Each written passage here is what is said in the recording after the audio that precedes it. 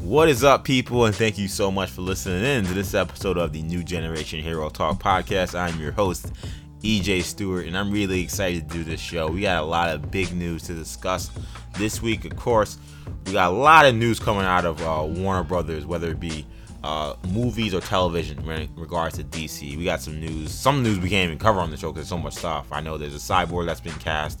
We're not going to be able to get to that today. But there's plenty of news regarding some casting for CW shows, some movie news for some movies that are coming out, some new movies that we didn't even realize we were getting were announced this week. So plenty of stuff happening with Warner Brothers DC. We'll get to all that stuff, as well as on the Marvel side, talking about some of the controversy and the continuing fallout of the James Gunn firing. Of course, if you remember, James Gunn sent those pretty repugnant tweets. I think that's fair to say. I think I was gonna say controversial, but I was like, I think they go beyond controversial. Those are pretty terrible tweets he did. So he was fired for that, and there's been an ongoing fallout that included Dave Bautista threatening to quit. Questions about whether or not they bring him back. Questions about would he go to DC. Kendall clapping over for Dave Bautista. Kendall was talking. Kendall wanted that same energy. Last week, I got on everybody in that Guardians of the Galaxy cast. You did. Talking about how they said that they had the full support of James Gunn. And I questioned that statement. I was like, look, I'm sure I'm sure they love James Gunn, but it's not full support unless you say I'm not doing the movie unless James Gunn is involved in some capacity. And Dave Bautista surely must have been listening to the podcast last week. Yeah, maybe we got a new fan probably. He came out. We got to get him on the show. He came out and said those exact words essentially, and even went as far as to say it was nauseating working for a company like Disney that would let alt-right trolls determine their moves. Now, look, I'm not saying that I would do what Dave Bautista is doing. All I'm saying is I'm not going to go out there and say I'm in full support of James Gunn and not do something like this. So hats off to Dave Bautista. Yeah. Because now it puts Disney in a weird spot. But we'll talk about that later. Yeah. Kendall basically wanted to see them put that same energy into their jobs and into what they would actually do if James Gunn wasn't involved, and Kendall was happy to hear about that.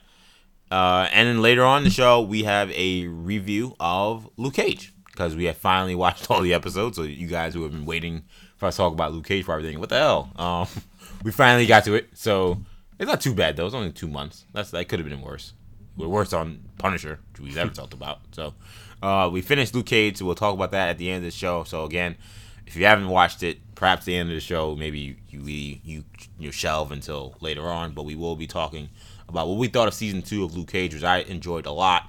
And I'm excited to talk about that as well. So you just heard from Kendall, so I won't give him an introduction. Kendall is here, obviously, made himself well known.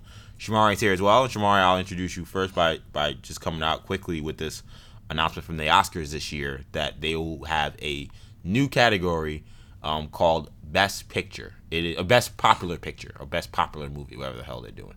It's in some kind of effort because there's been complaints about lower ratings for the Oscars and it being too long and too boring and not enough people knowing anything about the movies that are being nominated. So, Shamari, they've launched this new category of Best Popular, which will include movies, probably Best Popular Actor and all those things.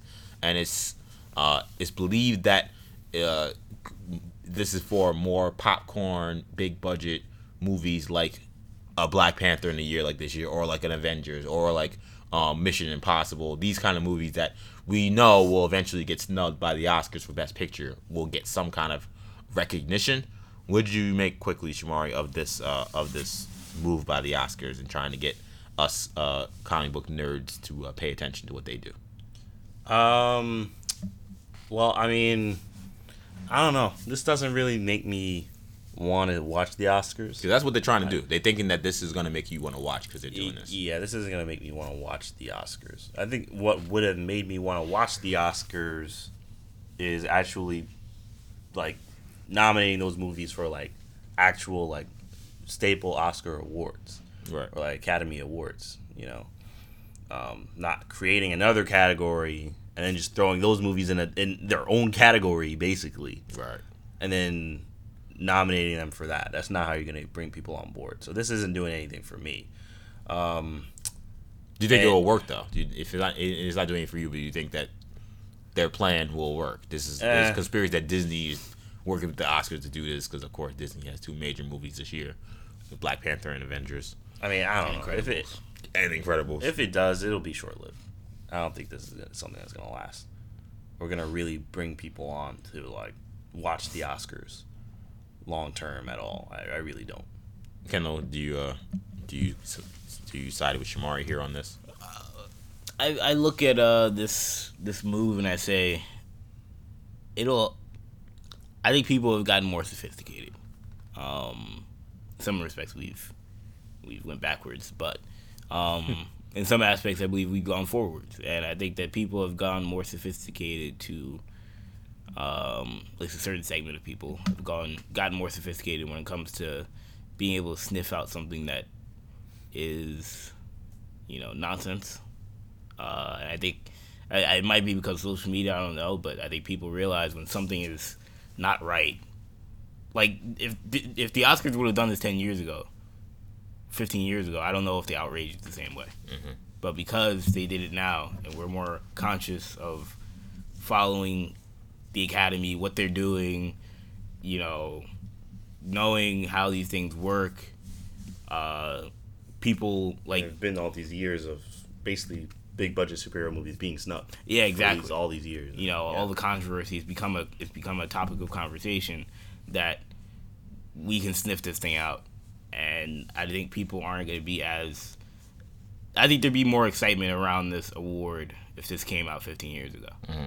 But now that it's coming out now, and like you said, it feels very reactionary. It feels reactionary. It feels like the Black Panther Award. It doesn't necessarily feel like an award that they want. And I think this isn't something that they want to do. I think it's something that they're gonna want to do for the next 10 years, 15 years, just to appease a certain amount of people. Right. And to be able to recognize certain movies that they feel shouldn't be recognized in other categories. But this year it'll be the Black Panther Award. Next year, I don't know, it'll be Wonder Woman 2, it'll be Avengers 4, whatever that movie will be, but there will be a new movie every year in this popular... I don't even know what a popular movie is considered. There's no genre. Yeah, you could literally quantify that with like ticket sales. Basically. So how are you going to vote on that? They have to have a metric of like the movie has to make a certain amount of money or something along those lines. Do a certain amount in the box office. But how do you have that? Like the idea that you're gonna have that many good big budget movies is also kind of ridiculous. Like this year, I think is an anomaly. How are you even gonna nominate? Because like Mission Impossible, Black Panther, Avengers, and Incredibles are all-time greats probably. All the 4 of those movies, they're all-time greats. In terms of action movies, right. Or like they're epic movies in their class. This is like the 1996 NBA draft class. Right. It's rare that you have this. So for this year, like this is gonna be crazy. Who like in this year it could be compelling, but in other years, when what was the year? What were we gonna do when they did the Justice League year? That year was trash. There was no good movies that year.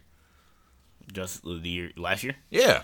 Who was in that category last year? Yeah, Wonder Woman. Yeah, Wonder Woman came out, right? Okay, Wonder Woman's gonna win, and then against no one. Marvel, I'm sure, had a couple movies that could have been terrible. Homecoming, I guess. Thor Ragnarok. Yeah, Ragnarok was good. Yeah, Spider-Man. But was Ragnarok eligible, or would it be eligible? I know the thing is kind of weird. The thing's weird, yeah. And I know because Ragnarok was late in the year. Like Ragnarok technically could be in this category, maybe on how it worked out. I'm not 100% sure. I think this is trash. I'm just gonna put it out there. This is flat trash.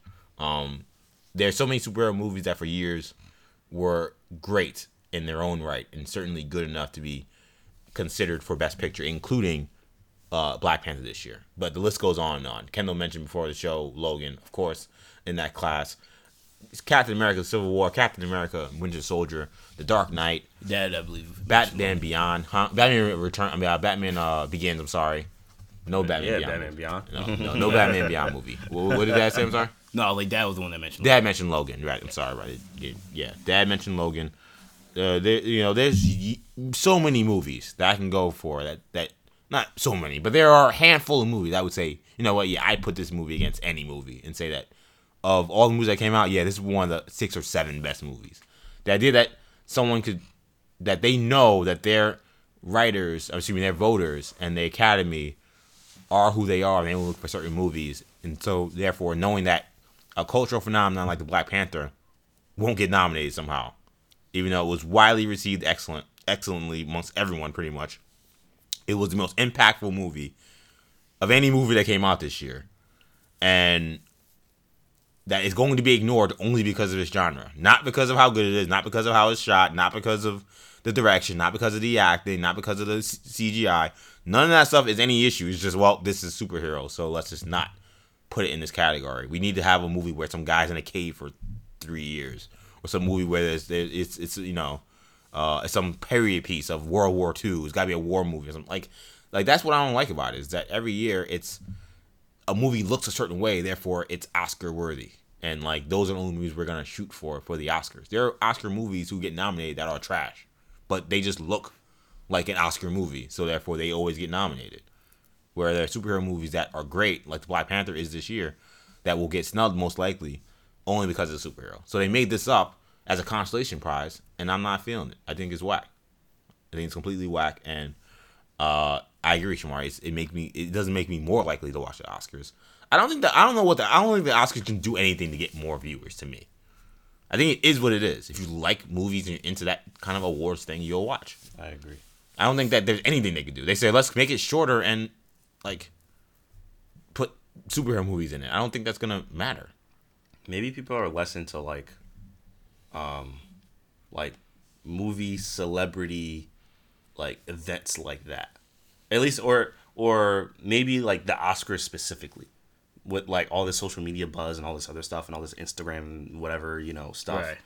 MTV Movie Awards and all the. Well, I feel like the Oscars have made it to. I think they've made. I mean, because of how the thing. It wasn't always like this, where it was only like based what looked like indie movies that get nominated every year. But because of the nature of what it is now, to where the movies that get nominated are movies that you most likely didn't see. You haven't seen, yeah. You haven't seen unless someone told you this is a great movie, and then you go see it. Or it gets nominated for an Oscar. You say, okay, now I gotta go see where I can find this movie that came out 6 months ago. That's how you see a lot of these movies.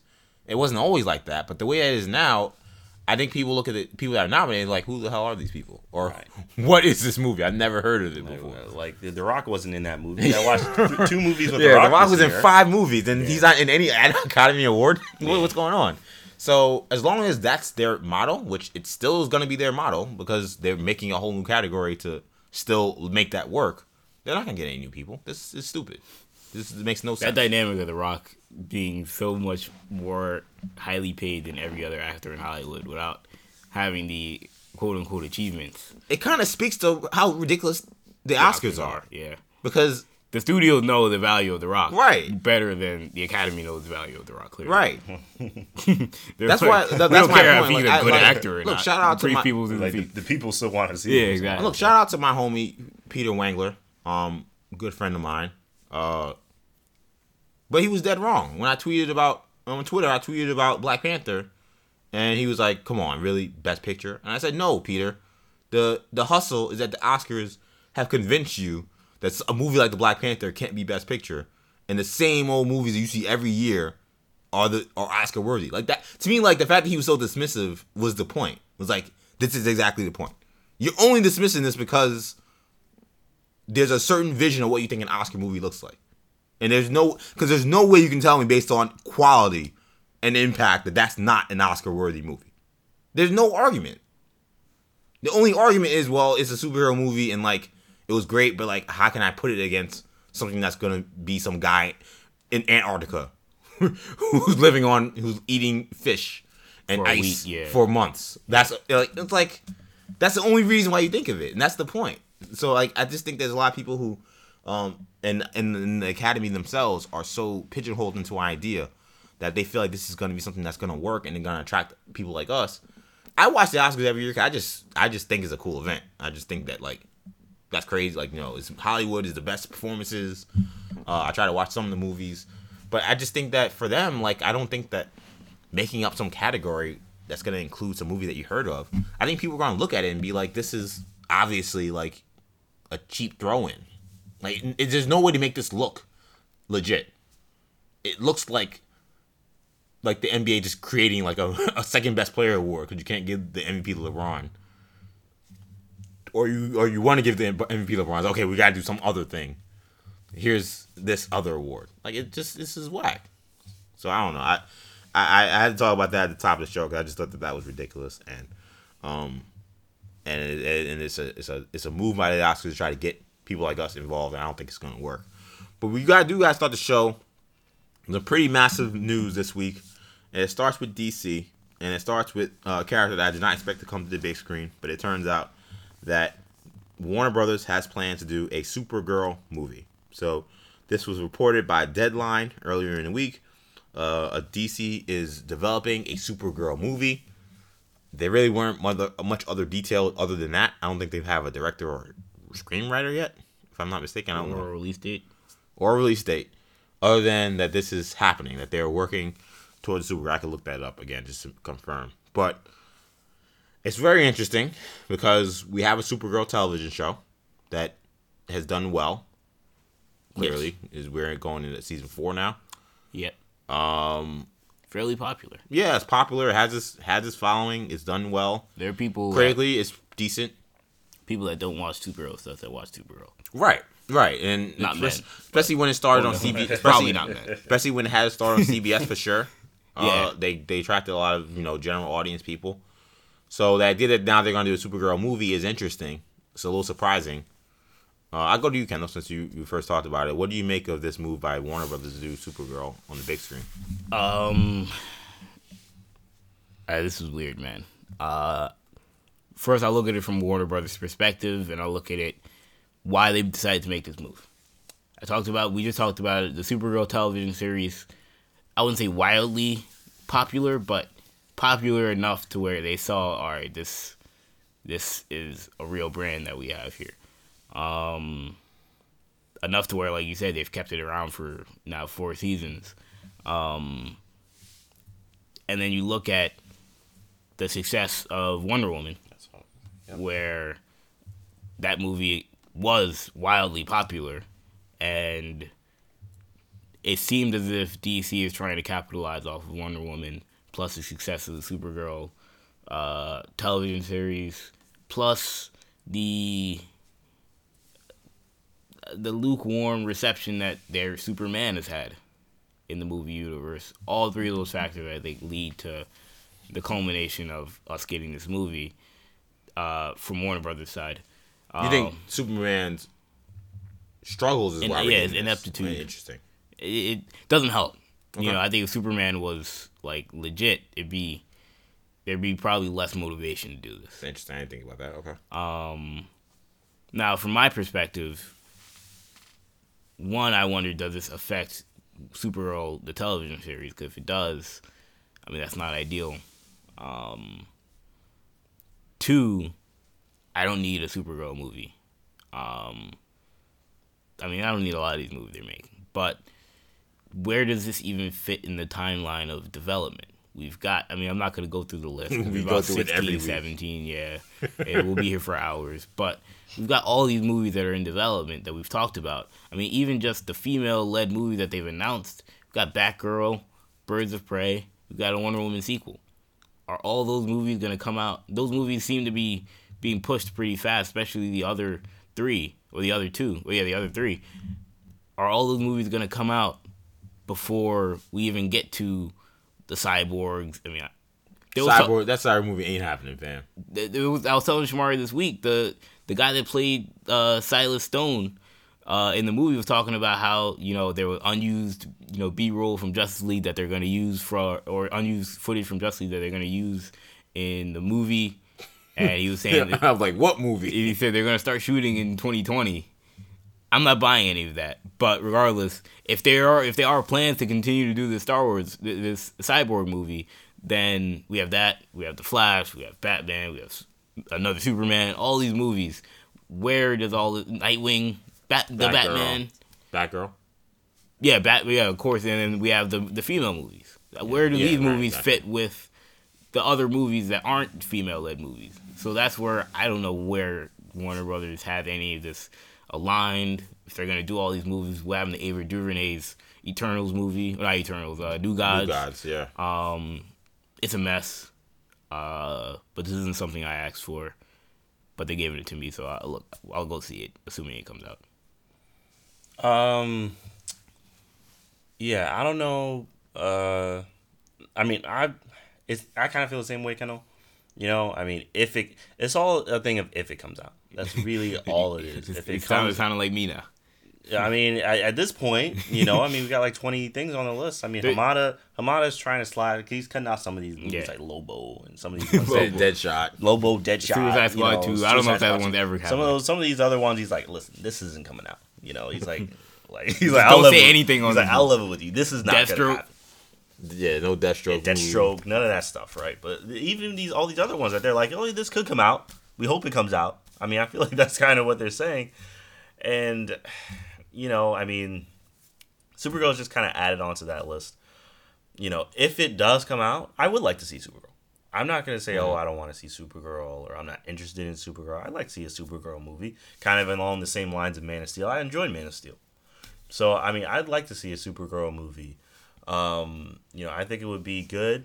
I think, you know, like you were saying with the success of Wonder Woman, I think a movie with Supergirl, maybe she could be like younger, you know, so it's not kind of the same thing.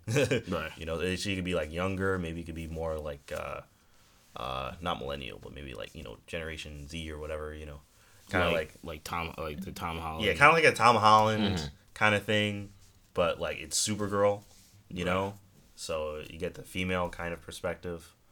So I think you could have a lot of fun with that as well. How would you feel about the idea if we did a Man of Steel sequel where Supergirl's like introduced as like a co-star in the movie? It's basically like a mix. So Man of Steel sequel with Supergirl. I think that would make the most sense, honestly. Yeah. But, you know, I guess we're getting a Supergirl movie. Like, you could even have it where... Well, yeah, you could have that and then have the Supergirl movie afterwards. Yeah, you could do both. You know, you might be able to do like a Supergirl movie or even Superman movie. Call it You can call it whatever you want, but have it where like it's the same Iron Man, Tony Stark, and Tom Holland relationship that we had, right? Where he's kind of mentoring her. Maybe Cavill's not in the entire movie, but he's in the movie. Yeah. I mean, there's a lot that you can do with it, you know. But it's just, is it gonna happen?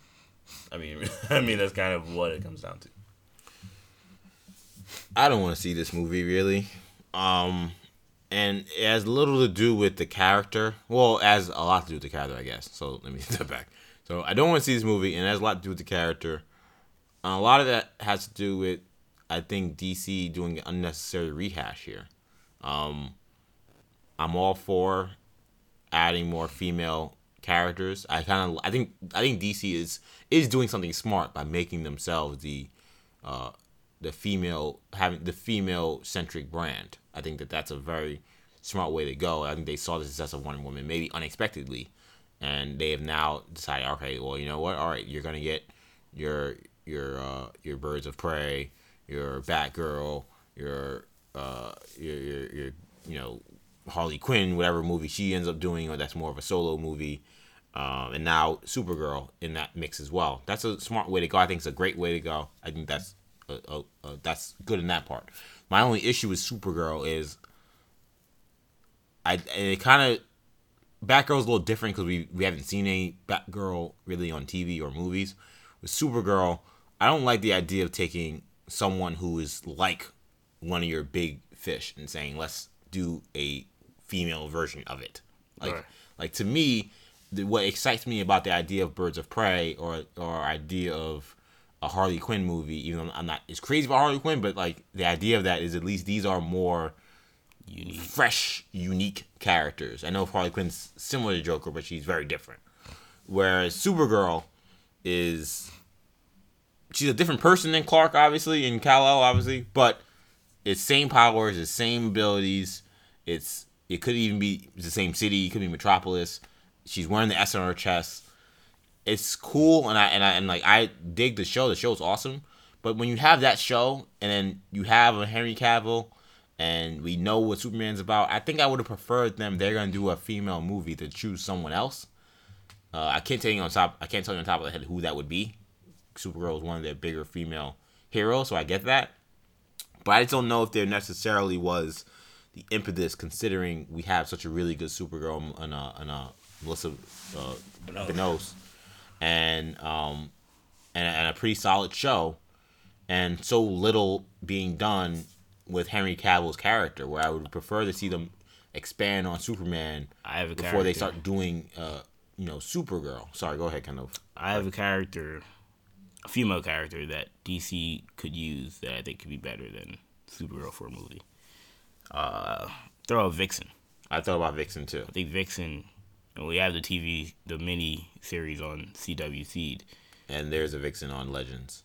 Then we have the Legends of Tomorrow Vixen. I think that character could hold its own movie. I think there are plenty of actresses out there that could play the Vixen character. Definitely. And it won't have the energy that Black Panther had, but it will certainly have, if you cast the right person, have a similar energy that I think would be, Warner Brothers would be wise to pay attention to.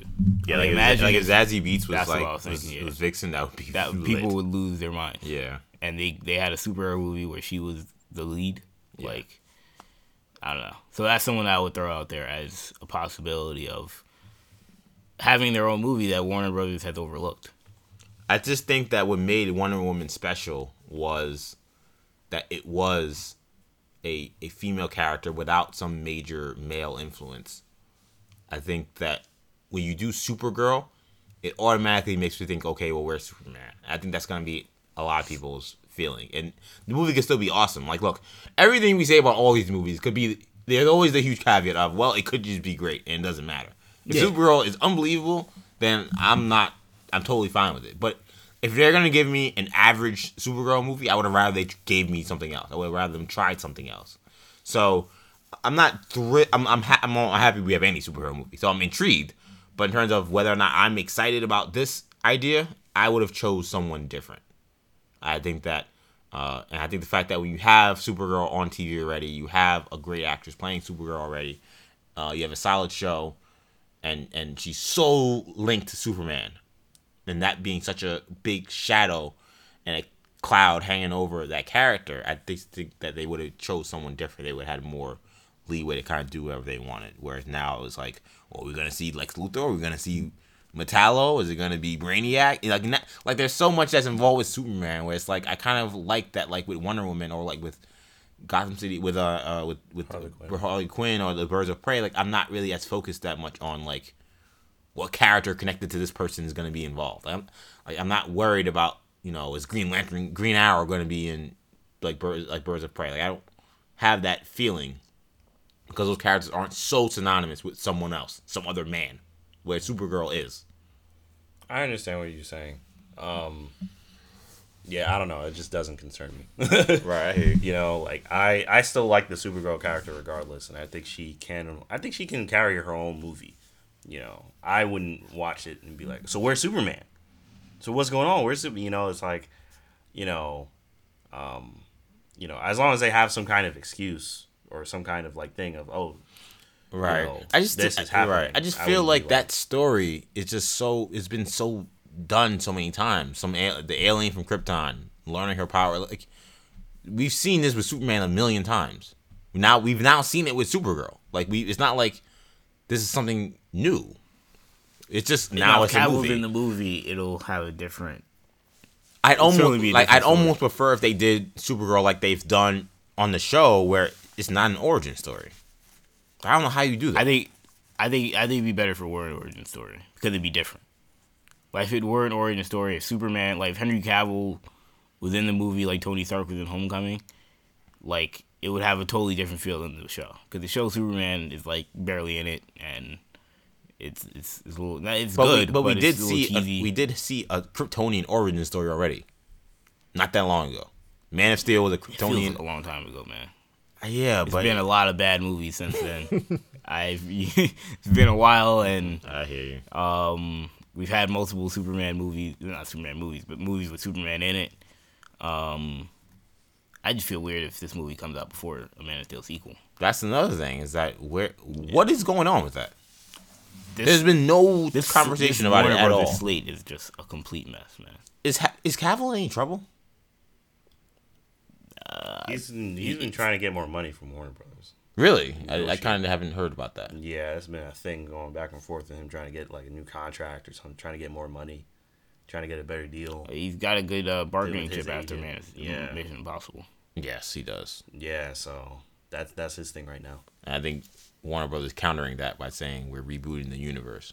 So tread lightly, fam. We might not need you. That's definitely their play, I think. Yeah, I mean, I asked that because there's been such little movement on anything involving Superman, and then I hear about Supergirl. I can't help but wonder: is there a avenue where maybe they introduce Supergirl to kind of move on from Cavill and then reintroduce a new Superman? It's possible. You know, you can all definitely see it that confusing.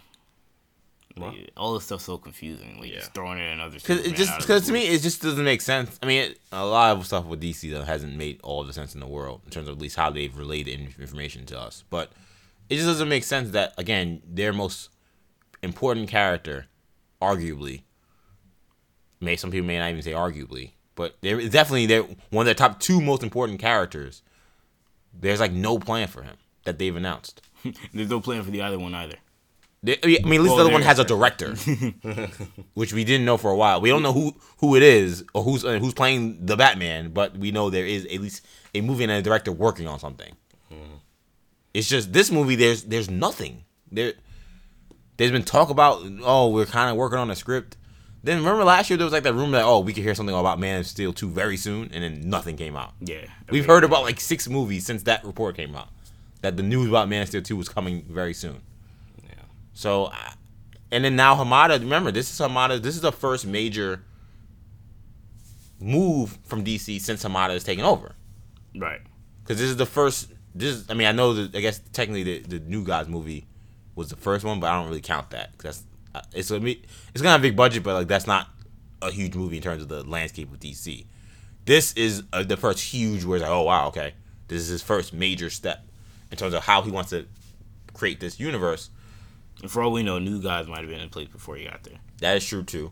It's also interesting because we talked about smaller budget movies. You wouldn't think Supergirl would be a small budget. No. So that's a little interesting, considering they pitched Hamada. I think it should be. I mean, her stuff should be high budget, but like, she doesn't need to be fighting planet-destroying monsters or like. It really should be pretty contained. Or else we're going to be asking the question, where's Superman? Or where's The Flash? Or where's so-and-so? Yeah. I think to make her powers work, though, it's still got to be... fairly. And, like, a character like that, you can't... It can't be a character-driven, introspective story. It's got to be action-packed. Yeah. So I'd heard a rumor that with the Batman, there might be a plan to go with Ben Affleck back, but also cast a younger Batman for flashbacks, and Affleck might be on as producer. I saw that Affleck could be on as producer. I did not hear about the whole he's in it, but and in the movie. There's just a concept that I think's been thrown out there that I think some people think might be the way they're going. I don't like that. I don't know. As a way of keeping the continuity somewhat consistent. I don't like it personally only because that means that like I'm gonna see a Batman shooting people and stuff, and I didn't like it the first time I watched it. I mean, yeah. I mean, they can change. I feel like they can change. I'm seeing him blowing people up and stuff. I feel like they can ignore. I didn't like that in stuff. Batman v Superman, and I gotta see him do that for a whole movie. I mean, I feel like they can retcon that if they really wanted to. Well, I agree. Yeah, it's whole nother question. I mean, they kind of did in Justice League. Yeah. I think it'll just be weird seeing two Batmans, two different Batmans, and then you're gonna recast and be like, well, that's obviously a different person. They're not gonna find some Ben Affleck clone. No, yeah, the person that they're gonna find is not gonna look like Ben Affleck. They're gonna recast somebody. Yeah, use whatever that crazy Marvel tech is to like de-age him. Yeah. I mean, unless the movie, it's gonna be weird. But unless the movie like is 80% like in the past, and it's just Affleck like telling a story. And you can do that. He's technically still Bruce Wayne, but oh no, there's the younger version of me that just happens to look just like Jake Gyllenhaal. Has nothing to do with it, you know. They should just stick with Worlds of DC. Just say screw it. And just cast a different Batman. Yeah, then Affleck will come back in Justice League. Yeah, who knows? Whatever they want to do, man. At this point, because they said the fans won't care. Yeah, some people will be kind of confused. As long as the movies are good, that's really all that matters. Are the movies good? That's what matters at the end of the day. Another big movie coming out for DC is going to be The Birds of Prey, which I feel like this is a movie that's moving along very quickly because we're getting a lot of news on it. It seems like every couple of weeks there's casting possibilities, there's casting rumors, there's story rumors, and this week was a major week. I think it comes to news. The first big news we got this week was that Black Mask is going to be the main villain of the Birds of Prey movie. So people who aren't familiar with Black Mask, he's a pretty major Batman villain. He's a major gangster player and by gangster player I mean like gangster as in mobster, not player with women. He's a major mobster he's a major player in the mobster in the mob game exactly. In Gotham City. So he makes sense from that regard. Also, there was reports that there were various actresses that they were looking for to play various characters. We didn't talk about it last week, but plenty of them were mentioned, including Vanessa Kirby and Blake Lively and Lady Gaga, who reportedly may have turned down the role. And then the story that's most recent came just a couple days ago, it might have been today, about the fact that according to Heroic Hollywood, Kathy Yan is looking, she's the director of the movie, is looking for a mixed race actress to play the Canary role, and that the candidate would play a, quote, world-weary Black Canary who has the ability to sing. Which kind of makes a little sense now when you consider why they were looking at Lady Gaga potentially. This seems to be different than anything I've seen from the Black Canary in the canon in terms of being mixed race. I didn't even know that Juliana Harkavy, who plays her in Arrow, is mixed race. Is she? Yes, apparently. Do we know? According to this article. Do we know the mix? I'm assuming Black in something or Latino in something. Yeah. My guess is... I thought she was just a very tan white woman. But that was my guess too. But. Which, I mean, there are white women that are like that. Yeah, no shade. I'm just saying that's what I thought. But regardless, I feel like this has to be a story-specific thing that they're doing. If you're looking for a specific, you have to be mixed race. I feel like that's like, we want this to be a part of the story. Why were they talking to Lady Gaga then? There's talk that maybe Lady Gaga might also have been Huntress as well. Okay.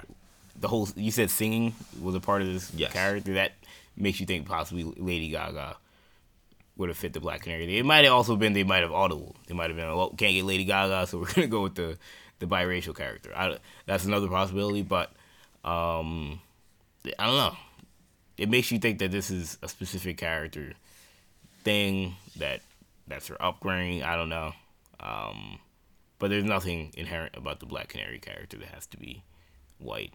I mean, Typically she has blonde hair, but again, nothing inherent about the character that needs to stay that way. And just quickly, for those wondering, well, what is Juliana Harkavy's background? Because I had no idea she was mixed race. Apparently, on her mother's side, she is African, Dominican, and Chinese. Her father is Russian and Hungarian. Interesting. This is a lot of very interesting news. I'm excited that Black Mask is a villain. I think there's a lot of there's a lot you can do there. I think that can help this movie. That's kind of making this movie out to be kind of like a fun, like cool, like gangster almost like movie, you know. So it could be really fun watching the Birds of Prey take down like a literal gang that's controlling Gotham. Right. That could be very fun to see. So I'm very excited about that. As for the whole mixed race Black Canary, I mean, that does sound kind of specific. You know, it didn't even. I kind of agree that it's not asking for like, oh, someone that's like a person of color, a minority. That's a mixed race. That is oddly specific. That's oddly racial. Especially considering the people that again have been mentioned, none of them are mixed race. And it's not even like sometimes they'll say like we're looking for Black, Hispanic, Black, right, Hispanic, or Latino. It's just this is very a mixed race. It's vague and generic at the same. I mean, exactly. It's like specific and generic at the same time. Yeah, because like mixed with what race exactly? Right. They don't even say. So I don't know. I'm not exactly sure what to make of that, but it's interesting.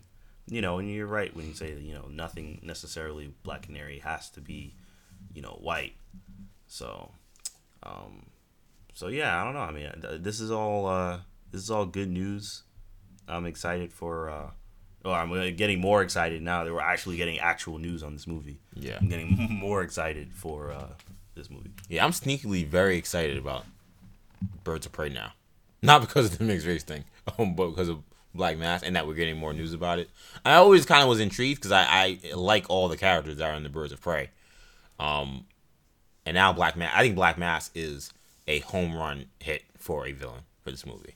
He makes sense on so many different levels, and I think the main one that I enjoy is I like the idea of him because I think it makes sense that the threat that they're facing is not necessarily a physical imposing threat. I kind of like the idea that the threat they're facing is more of the infrastructure of the situation than like the person individually, because I think this is kind of a movie where the females need to shine and the stars need to shine, and if you're gonna have Harley and maybe a couple of female villains kind of going up against the Birds of Prey, I kind of want to see that. I don't know if I want to see them fighting some guy for a whole movie. I kind of like that. This idea of them kind of just really showcasing their stuff. I'm sure they're gonna be beating the hell out of a lot of goons for like a lot of the movie.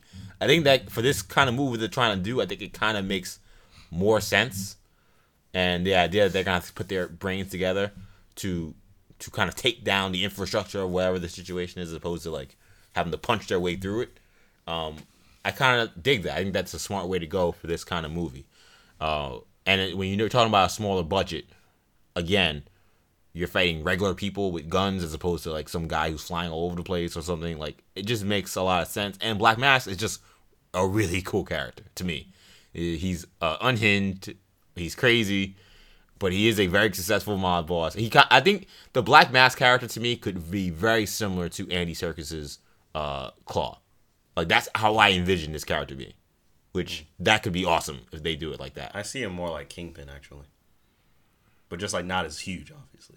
But like, D'Onofrio's Kingpin is, like, very calculating and very measured. Well, that's true. Nothing about Black Mass. He's not as calculating. Nothing about him is measured. But he's just as much of a presence, I think. Well, yeah, I mean, his impact is Kingpin-like. I'm just saying the personality, I think, should be more like Claw in Black Panther. I mean, I feel like Claw sometimes wasn't even like, he didn't even like know. He doesn't have to be that. He doesn't have to be that crazy. But I think he's gonna be more towards that to me. Agree. Yeah, I understand. He kind of has to be the way he looks. First of all, I feel like with that obviously there are gonna be comparisons to Jim Carrey's The Mask character, right? When people see him, and like he's gonna have to be a little wacky. With the way he looks. Black Mass is wacky. Yeah. No question. So I think it could work. But it's a tall order because he hasn't been done yet. And that's what's exciting. They're going to be the first ones to do it, and they better not mess it up because there are going to be a lot of people that are going to jump on them. Of course. Saying they ruined Black Mask's character, and now people think he's a trash character. But I think, and you're right, and there's a risk with that. But I think what makes it smart to do it too is that as good a villain as he is, I'd never wanted to see him in a Batman movie. Like Suicide Squad messing up. I see what you're saying there. Like, you know what I'm saying? Like, there's so there was no thing like I need to see Black Mask. It would have been like if they would have did a Black. I kind of been disappointed. They would have did a Black. I don't know Mask. why we haven't gotten Black Mask on Gotham. I agree. That makes. Didn't we kind of get a allusion to Black Mask at some point. Yeah. Where someone was wearing like a black mask, and they were like, they didn't call themselves a Black Mask, but they kind of were. Yeah, there was a Black Mask Easter egg in there. I guess they've done everything. Probably on that show. season 1. Just quickly in terms of the mixed race, Black Canary thing, you guys kind of said it all. I agree. Like, there's no reason that the Black Canary has to be white. The mixed race thing is a little strange. Why? Yeah, Black Mask wasn't Gotham. Yeah, I remember there being some kind of thing to it. I don't think he was the official Black Mask. Whoever, I think it might have been like his son or something like that, right? Yeah, or his dad or whatever. Yeah, the guy's dad. It might have been the actual Black Mask's dad. They did something weird. Yeah, I remember that episode.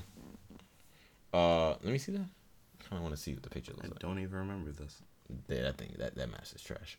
I don't remember this. He put it on like one scene. Right, yeah. There's only one shot of him in the thing. But I think that in terms of the Black Canary character, the mixed race thing's a little interesting. It's okay, what story angle is there that makes sense? The only thing I can think of is the Black Mask gonna be black, and maybe there's a daughter father thing happening somewhere. They know who the Black Mask is gonna be, but for that to work, it have to be mixed race, or they know who the mother's gonna be, know who Black Mask's wife's gonna be, and therefore that has to work. And maybe there's something. Or if they just that. don't feel like we don't want to make her African American fully. It's the only thing that's a little strange about it is, to me, I thought the Huntress made more sense to be mixed race if you were gonna do any of the characters. I don't think it matters. It doesn't matter, but only as someone who reads the comics, and like they've definitely for whatever reason have decided to make the Huntress look more and more like someone who's mixed race or black. I don't know if she actually is, but if you read anything in DC now, she's very tan. Her features a lot more non-white to me. So I think they've definitely either started the motion or they maybe already announced it. I don't even know, but I just remember I was reading Nightwing comics. And I'm like, is Huntress black now? And I didn't know. Like, it just was weird. So I thought maybe they would go with that route, but maybe they're trying to say she's Sicilian, which that could make sense if she's not Italian because they're more darker. But interestingly enough, this Black Mask rumor apparently goes as far back as February of 2017, when there was speculation that he was going to be the villain in Gotham City Sirens. See, I don't even remember that. So, yeah, I don't remember that as well. But this is essentially... They may have taken that same concept of him being the villain in Gotham City Sirens, moved it on to this movie, which sounds like it's basically the same thing. They're just combining the two movies. Yeah. Combining the characters that they were planned on having, taking some of those characters from Gotham City Sirens and putting them into Birds of Prey. That makes sense. I think this whole thing, I am cautiously optimistic about how this is all coming together. I like the characters. I like the villain. I gotta see the cast. The villain pick I think is good. We gotta see the cast. I agree with that. The cast is very important for this. Kathy Yan is very inexperienced, but the small work that she's done, not small, I don't want to say that, but like the work she's done so far, limited. Thank you, that was the word.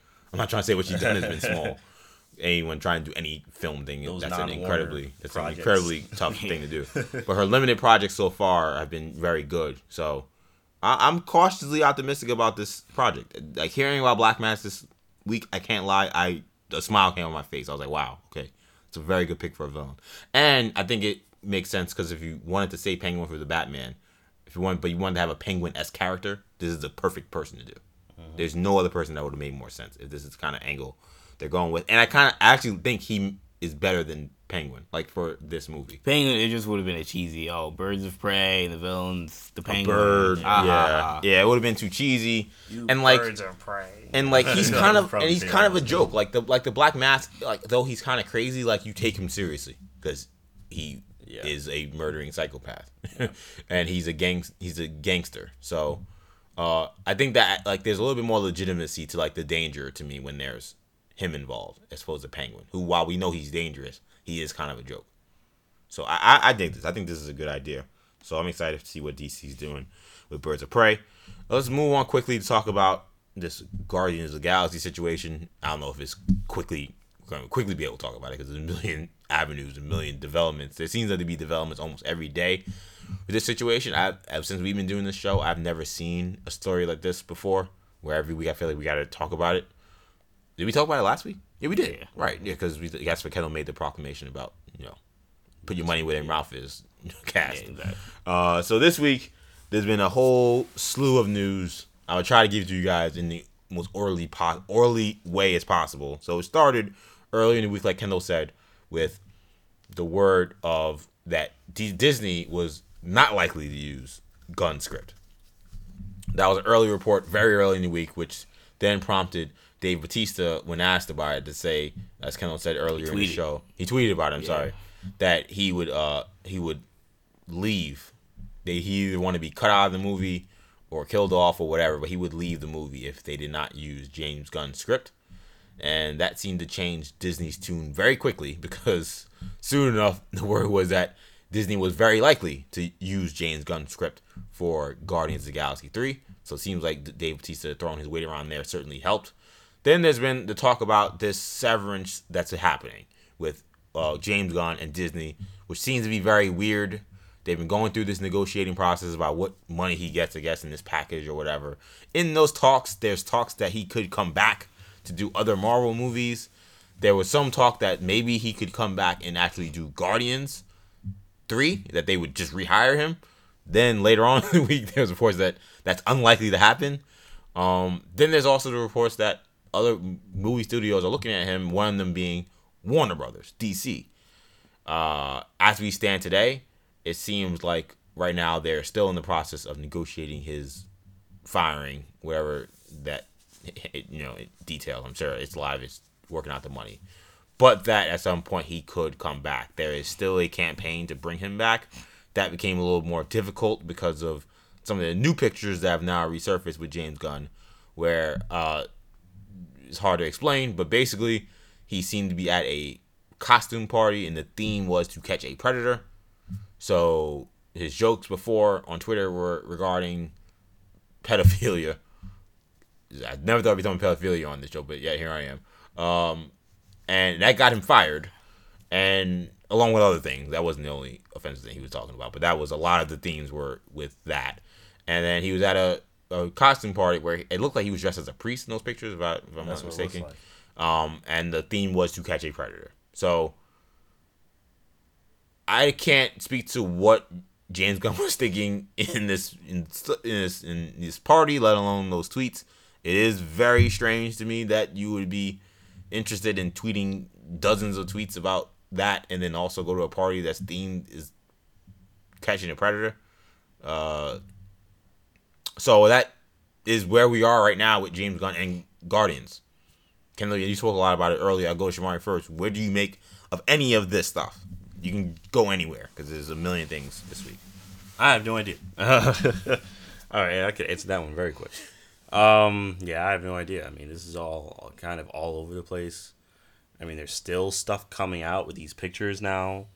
We still have things coming out with James Gunn. I don't even know where these pictures came from. Was this more alt-right stuff, or was probably? This just... I believe it was. I think it was on Breitbart. I think that's where we broke it. I mean, I know that Breitbart reported on it. I don't know if they broke the story, but the alt-right is out for this guy, clearly. Yeah, they have it out for James Gunn, like, right now. They have it out for Disney. Well, yeah. I mean, this is just a mess. You know, I mean, this is not looking good for James Gunn. You know, I mean, I know he says he's a different person now and all that stuff, and that's great. You know, but it just goes to show, like, you can't, you know, be if you're going through something, you can't be posting all this crazy stuff online. You know, it's just not. It's never gonna go away. So, I mean, he's in a really tough spot. As for the Guardians movie, I don't want to see Guardians with no Dave Bautista Drax. Absolutely, I agree. Like, just straight up, he's like arguably the best part of the movie. You cannot get rid of it. He's arguably the best part. Which is why Disney changed their tune very quickly. Which is why I've been saying this was the move to go if you had full support of the guy. Right. Because, again, puts Disney in an impossible position. You can't say, all right, bye, Batista.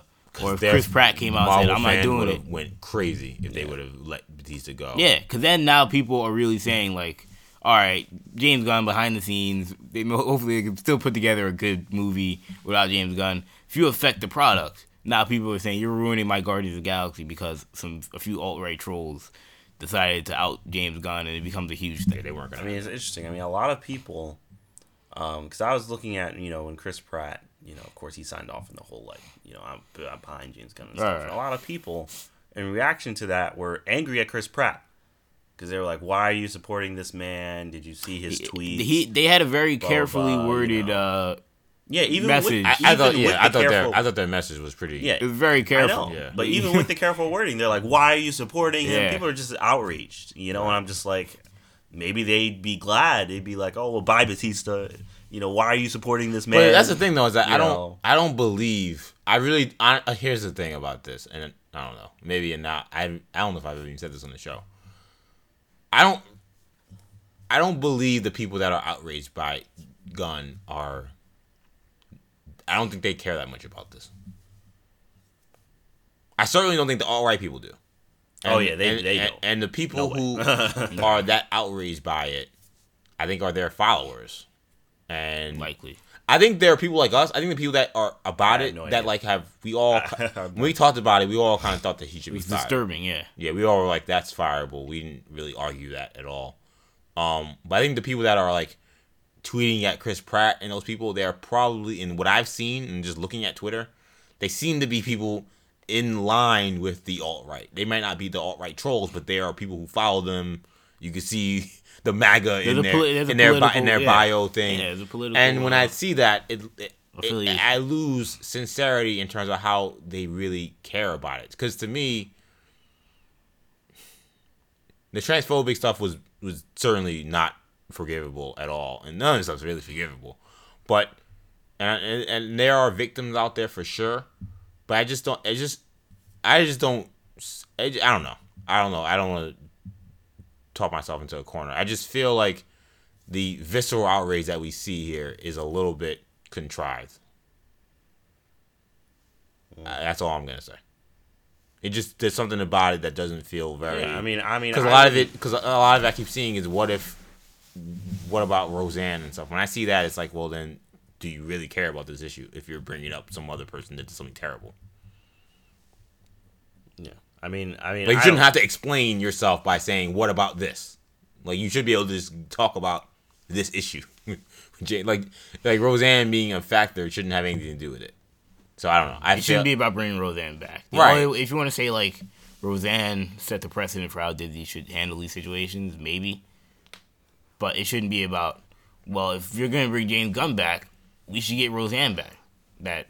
Right, it's like, yeah, this isn't the NBA where we're trading your garbage for our garbage. That's not how this works.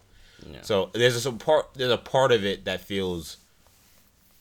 just doesn't feel right. It doesn't mean that what he didn't do is fireable. I totally think it is, and what he did was terrible. But the outrage about it, I just feel like let me put it this way: if Roseanne Barr directed Guardians of the Galaxy, the first two movies, and then she did what she did, there wouldn't be this many people clamoring for her to come back. And the people that would be out there fighting Roseanne will be much more visceral and much more serious than the people that are fighting against James Gunn. Yeah. I certainly think that if we're talking about I go back to my thing about not Warner Brothers. Disney is in an impossible position right now because the actors seemingly have all the power. Now, using James Gunn's script, that's probably enough for them to get by with a similar movie, especially if the script is done. Now, I imagine he would have to get some sort of credit. Yeah, he will. It would be written by James Gunn. This is just a weird play, man. Because even if you do use James Gunn's script, why can't he direct the movie? I think he's gonna direct the movie. I mean, that's another PR nightmare. I thought about. Well, now I came to this conclusion before today when these pictures surfaced. Right. So that certainly is me now double thinking again, because at this point now it's like, what is in James Gunn history? Because a little cloudy, yeah. It's like we could see anything, and then that's where I was gonna say. When I see that picture resurface, it makes me think that maybe Disney does know something that they're holding back. Now, look, there are conspiracy theories. There are conspiracy theorists out there that think that half of Hollywood is out there crazy. I mean, the Me Too stuff is real, but like they think Absolutely. that like they're predators. If you and look stuff. if you look close enough, you'll find stuff on everybody. Is what you're saying, basically. Yeah, like there's some underground, like the Pizzagate stuff. You know what I mean? Oh, Like there's a I see what you're conspiracy. saying. Like like half of an them. Alex Jones conspiracy. Yeah, the Alex thing. Jones type conspiracy. Right. Yeah. And I'm not going that far, but what I'm saying is maybe there is something where Disney does know, like, all right, we got rid of him. We're not going to out him as there a are complete, skeletons that we know could come out. Yeah, about him that we know that about we're not privy to, or that we don't know. Right. Yeah, like we're not privy to, but Disney, when they're $1 billion company, they have investigators. They probably know about the stuff. They probably know about stuff that we don't know about. They knew about these pictures when they fired him. I can guarantee you that. I would probably agree with that. Yeah. So, if that's the case, maybe it was a little too early for us to judge their decision to fire him without having all the facts. I hear you with that, and I don't think. And again, I don't think any of us think that he shouldn't have been fired or that they made a mistake. No, I think we all knew that they were in a fight as soon as they did it. Yeah. If the cast fought, like Kendall said, and Kendall was 100% right about that, clearly, because they've already got a small win. One guy, yeah. And because of that, I think eventually he'll win this in the end, and that they'll bring him back. And honestly, part of it to me is because I don't believe in the opposition. That's kind of where I'm coming from with this. Is that I think the fact that this severance things have been so slow and so oddly, like, they should have been done. Why is this taking so long? You got fired. Like Roseanne, there was no weeks talks about severance and stuff. They just got rid of her. They got rid of her show. Joint was mad quick. This idea that they're trying to create an avenue where he can come back and all this stuff, like, I don't think they really want to get rid of him. But I think they're being reactionary. I think that they're Marvel, and there's word which I didn't report, that Feige and the Marvel people have been fighting hard to try to get Gunn back. So I don't think that there was real motivation to want to get rid of him. I don't think that even Disney really believes in the opposition. I think they're doing it just for PR. And when it's something that shallow, I think that there's always a way to overlook terrible things. Yeah, I agree. I think it's clear Disney doesn't want to fire James Gunn. They have to fire James Gunn. Right. When all this stuff came out, they're just like, well, there goes James Gunn. Gunn, you're fired. It's kind of just like, like, it's just like I could tell you who the mobilizers are that would have been out for someone like Roseanne Barr if they kept her around. I can't really tell you what groups, who is mobilizing people to make Disney's life hell because of James Gunn. Other than just alt-right trolls. I don't know who else that would be. There are people who hate what he did and think he should have been fired, but are they going to cape for it like that? I don't think they would. So I think Disney eventually is going to be like, all right, Marvel's killing us over this thing. There's petitions. People really, I think they're going to cave eventually. Which I never would have said 2 weeks ago. And I mean, and honestly, like, as an example, for your point, I mean, look at like Mel Gibson. Exactly. I mean, he made the movie. What's that movie that came out? The war movie with Andrew Garfield. I know what you're talking about. I don't remember. But yeah, that movie is incredible. I actually watched it. And it got nominated for Best Picture. Yeah. Did it win? No, it didn't. But he got nominated, and it's like Mel Gibson is Mel Gibson. Yeah, we all know Mel Gibson. We all know Mel Gibson. Well, then, so that's arguably just as bad, if not arguably worse than this. The Hacksaw. What? Hacksaw. Yeah, Hacksaw Ridge. Hacksaw Ridge. Yeah, incredible movie. But like, it's Mel Gibson. The crazy stuff that he's said, but it's just like they want him to do Suicide Squad too. Yeah, they wanted it for Suicide Squad too. I mean, these guys are none all of us were gonna go crazy. But that's my point though. Is that like, none of us were gonna like, no, I would never Warner see Brothers. That. Yeah, like, right, exactly. Yeah, I mean, it just goes to your point that like, these guys say and do terrible things and have to apologize, and there are other photos out there of James Gunn at other themed parties where it's like an '80s theme party. Same group of people, rock band where he's like, in black and white, looks like someone from Kiss. Like it could just happened. Be a thing where they do. It was a weird party. Clearly, right. It's not something I would be a part of. But right. I mean, there are plenty of things that I wouldn't be a part of where I wouldn't say I'm gonna fire you. For or the guy's a terrible person. Can't work. Yeah, exactly. So maybe a lot of the stuff is also I know I had the conspiracy angle, but there's also maybe this stuff is planted in a way to make me feel like there's some there exactly. when there is really maybe nothing there. Right. But it's just the news nowadays is shaped in a way where you can spin the narrative however you want it. If you put it in a certain spot at Absolutely. a certain time, Absolutely, it's terrible. I'm thinking the worst about James Gunn.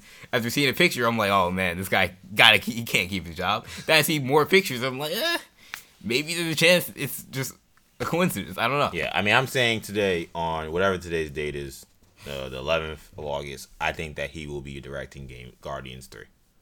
I don't think he'll be directing. I don't think he'll be credited for the movie. You think he'll be credited but not directed? Or he won't be the director. There'll be someone else that comes in. He might do the script. He'll have some influence on the movie. There'll be a happy medium, but he'll be with another studio. What's your call on this? I gotta pick a side now. No, I just not pick a side. It's just what do you I'm just kidding. I don't know. It really depends. I mean, so much. It seems like there's something new with this every day. So something's gonna drop tomorrow. It could go either way. Something's gonna drop tomorrow. James Gunn, such and such found in his locker on studio or something. Like who knows, in his trailer, or something like. Found James Gunn's diary. Yeah, his high school diary. Boy, wait till you see what's in here. Yeah, right. They're gonna alt-right trolls are gonna dump some other crazy info. I would say he's probably going to.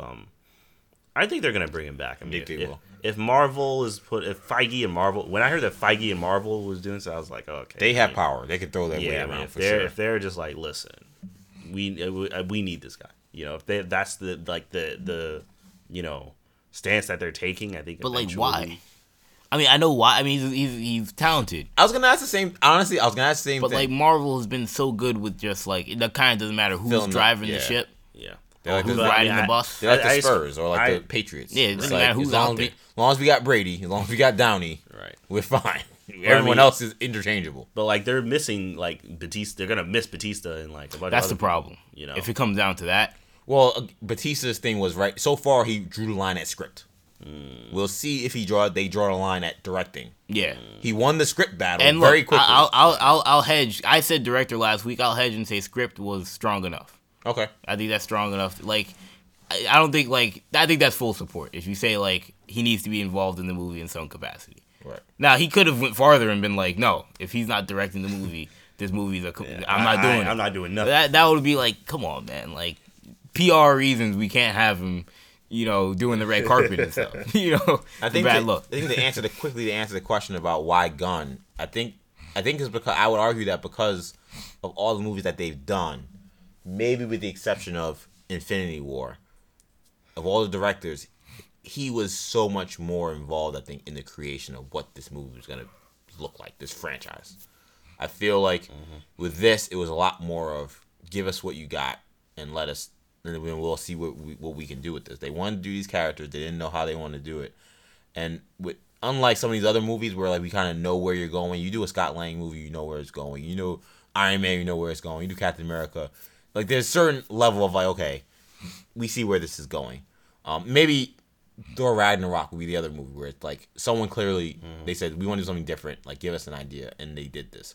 I think with Gunn, because of the nature of the characters, because of the obscurity of the characters when they first started, I think this is probably an idea that kind of came very much from his brainchild. And I don't think that they feel like they could probably just go to anyone else and say, all right, do what this guy's been doing for the last 3 or 4 years. I think that it would be a lot harder for them.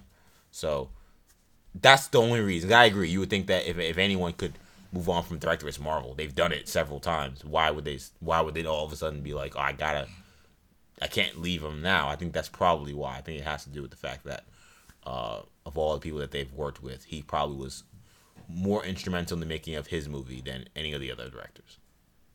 I would argue that it's so weird with Gunn because I feel like he's great. Guardians 2 was very good. You know, I don't think it would have been a complete tragedy. They tried to go to someone else to see what it would look like. Guardians 2 was very much a lot like Guardians 1. I don't know if I want to see them do the exact same thing in 3. Gunn so far has given me 2 of the same things. They were both excellent, but it was 2 of the same things. So if there's any movie that you were gonna go a different route, I would have been fine with Gunn. But Gunn has been he knows his character so well. He clearly had a vision. He's had a vision that's been so well received. I can understand. It's going to be completely changed. Well, that's the question. Will it be completely changed? Because Kevin Feige knows what the vision is as well. Probably majority his vision, and Gunn was going to maybe do a lot of the more intricate detail of the movie. But we have a guy who's directing and writing though. So much of what that movie looks like is in their head. Like it's hard to just find someone else. I think it would look I think it might look very different if it was just someone else doing it. I know it's weird. Yeah. We've seen these characters now in 3 movies. So you would think that some good director could see it and be like, okay, I kind of have a vision of what I can do. Yeah. But you don't really know. Because it's again, when a guy's writing and directing all of his movies, could I get someone to do a Spike Lee movie? Like, could I just say, yo, Ryan Coogler, like, just do this next Spike Lee movie? Like, would it look? I don't think it would look like Spike Lee. Right. Ryan Coogler's great, but I don't know if he could make a Spike Lee movie. Unique, but like Marvel has been so similar. I mean, a lot of the movies people talk about are very similar, and beyond that, like we had Edgar Wright drop out of Ant-Man. We bring Peyton Reed and No Name, and Ant-Man. Yeah, Ant-Man was just as good, if not better than it may have been with Edgar Wright. Yeah. Now, we don't know what the Edgar Wright Ant-Man looks like. Maybe it is vastly different. There's a reason he left. But I'm just saying in terms of quality. Maybe it'll be different, but could be. Will it be worse? I think yes, because comedy is a lot more of a margin for error to me than action. Comedy, if you are hitting with those jokes, you're dead in the water. And I know this also has action in it, so it's not like it's a complete comedy movie, but Guardians, more than anything, is a comedy movie. And if they just go with someone who's just not that funny, or it's writing stuff that's not that funny, it doesn't work. Right. Mm-hmm. Marvel has had success with comedy in the past. That is true. So they have had it with it's not going to be easy. 2 Ant-Man movies. I mean, they can't bring me in to do the movie, and they'd be like, "Oh, well, we're Marvel." Well, first of all, they have to have a strict negotiation of how my contract to pluck you from the contract we have. My contract is very loosely negotiated. It's very loosely negotiated. Maybe a Disney New Generation merger. Yeah, possibly. We'll talk about that. But point being, they could bring me in, and I could direct the movie, but it won't be good. But will a big name guy, Hollywood guy, sign up to do a Guardians movie and it go seamlessly? I think so. Let's do a quick hitters on these last few topics before we do Luke Cage. So first, Batwoman has been officially cast on CW.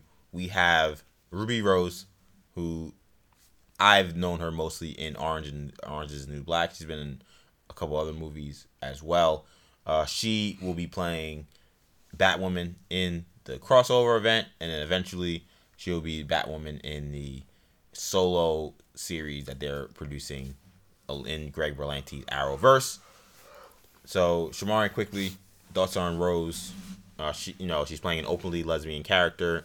Rose is openly lesbian, so there is excitement in that regard in terms of them being true to the actress so far, and true to the character.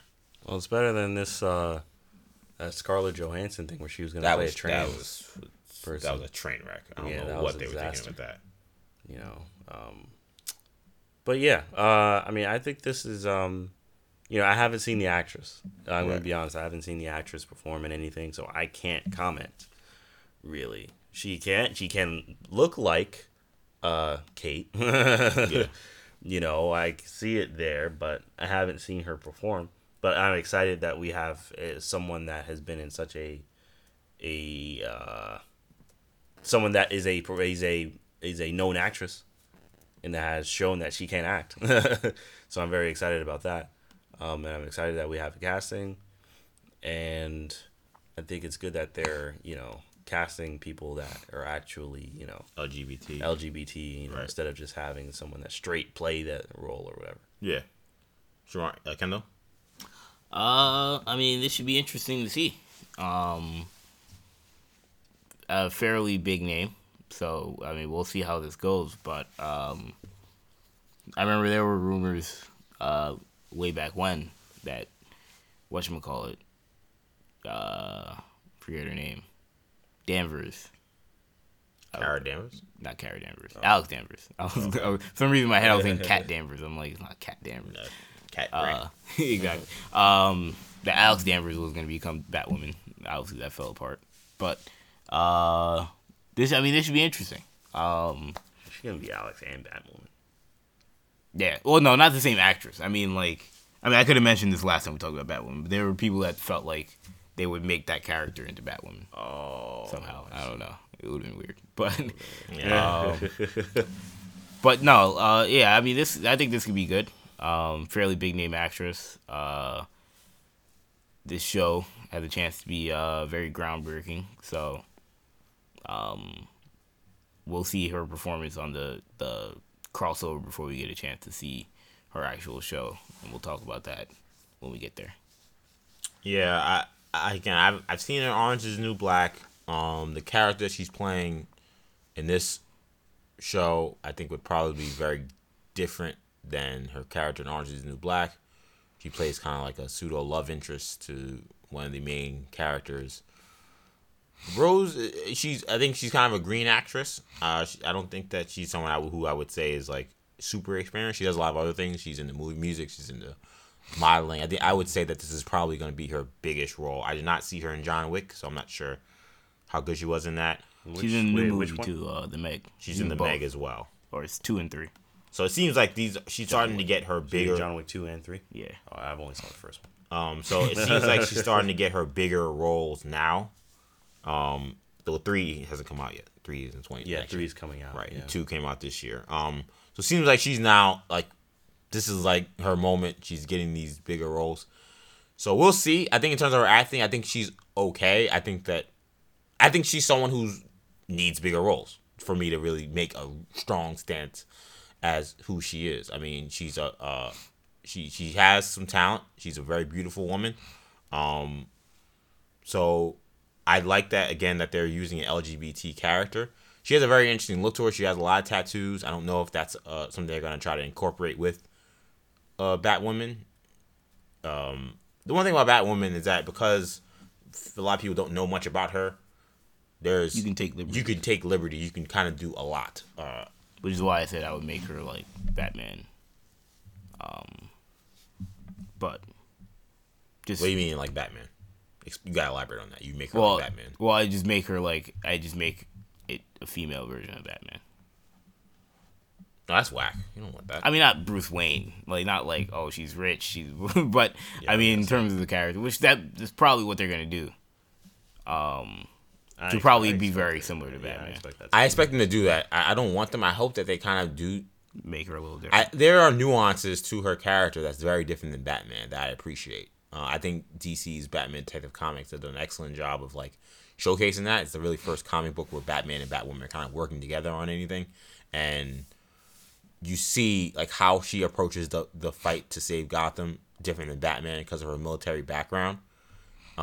It's really very nuanced and very well written. I think that's something that can certainly be used in the Arrowverse.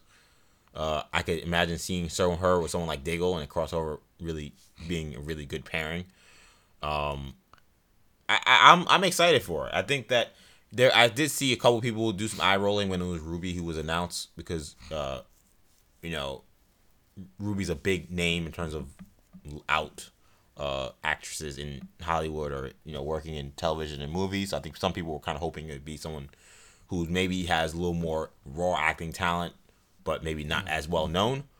My thing is that's weird. Yeah, I don't really get that either. My thing is don't you want the best possible talent? Well, the idea was that Ruby may not be the best actual talent, but she's a big name. That's what they're going for. My thing is you went for the biggest name who is out as a lesbian, but like there are probably other way better lesbian actors. Is what I think the people on Twitter's argument was.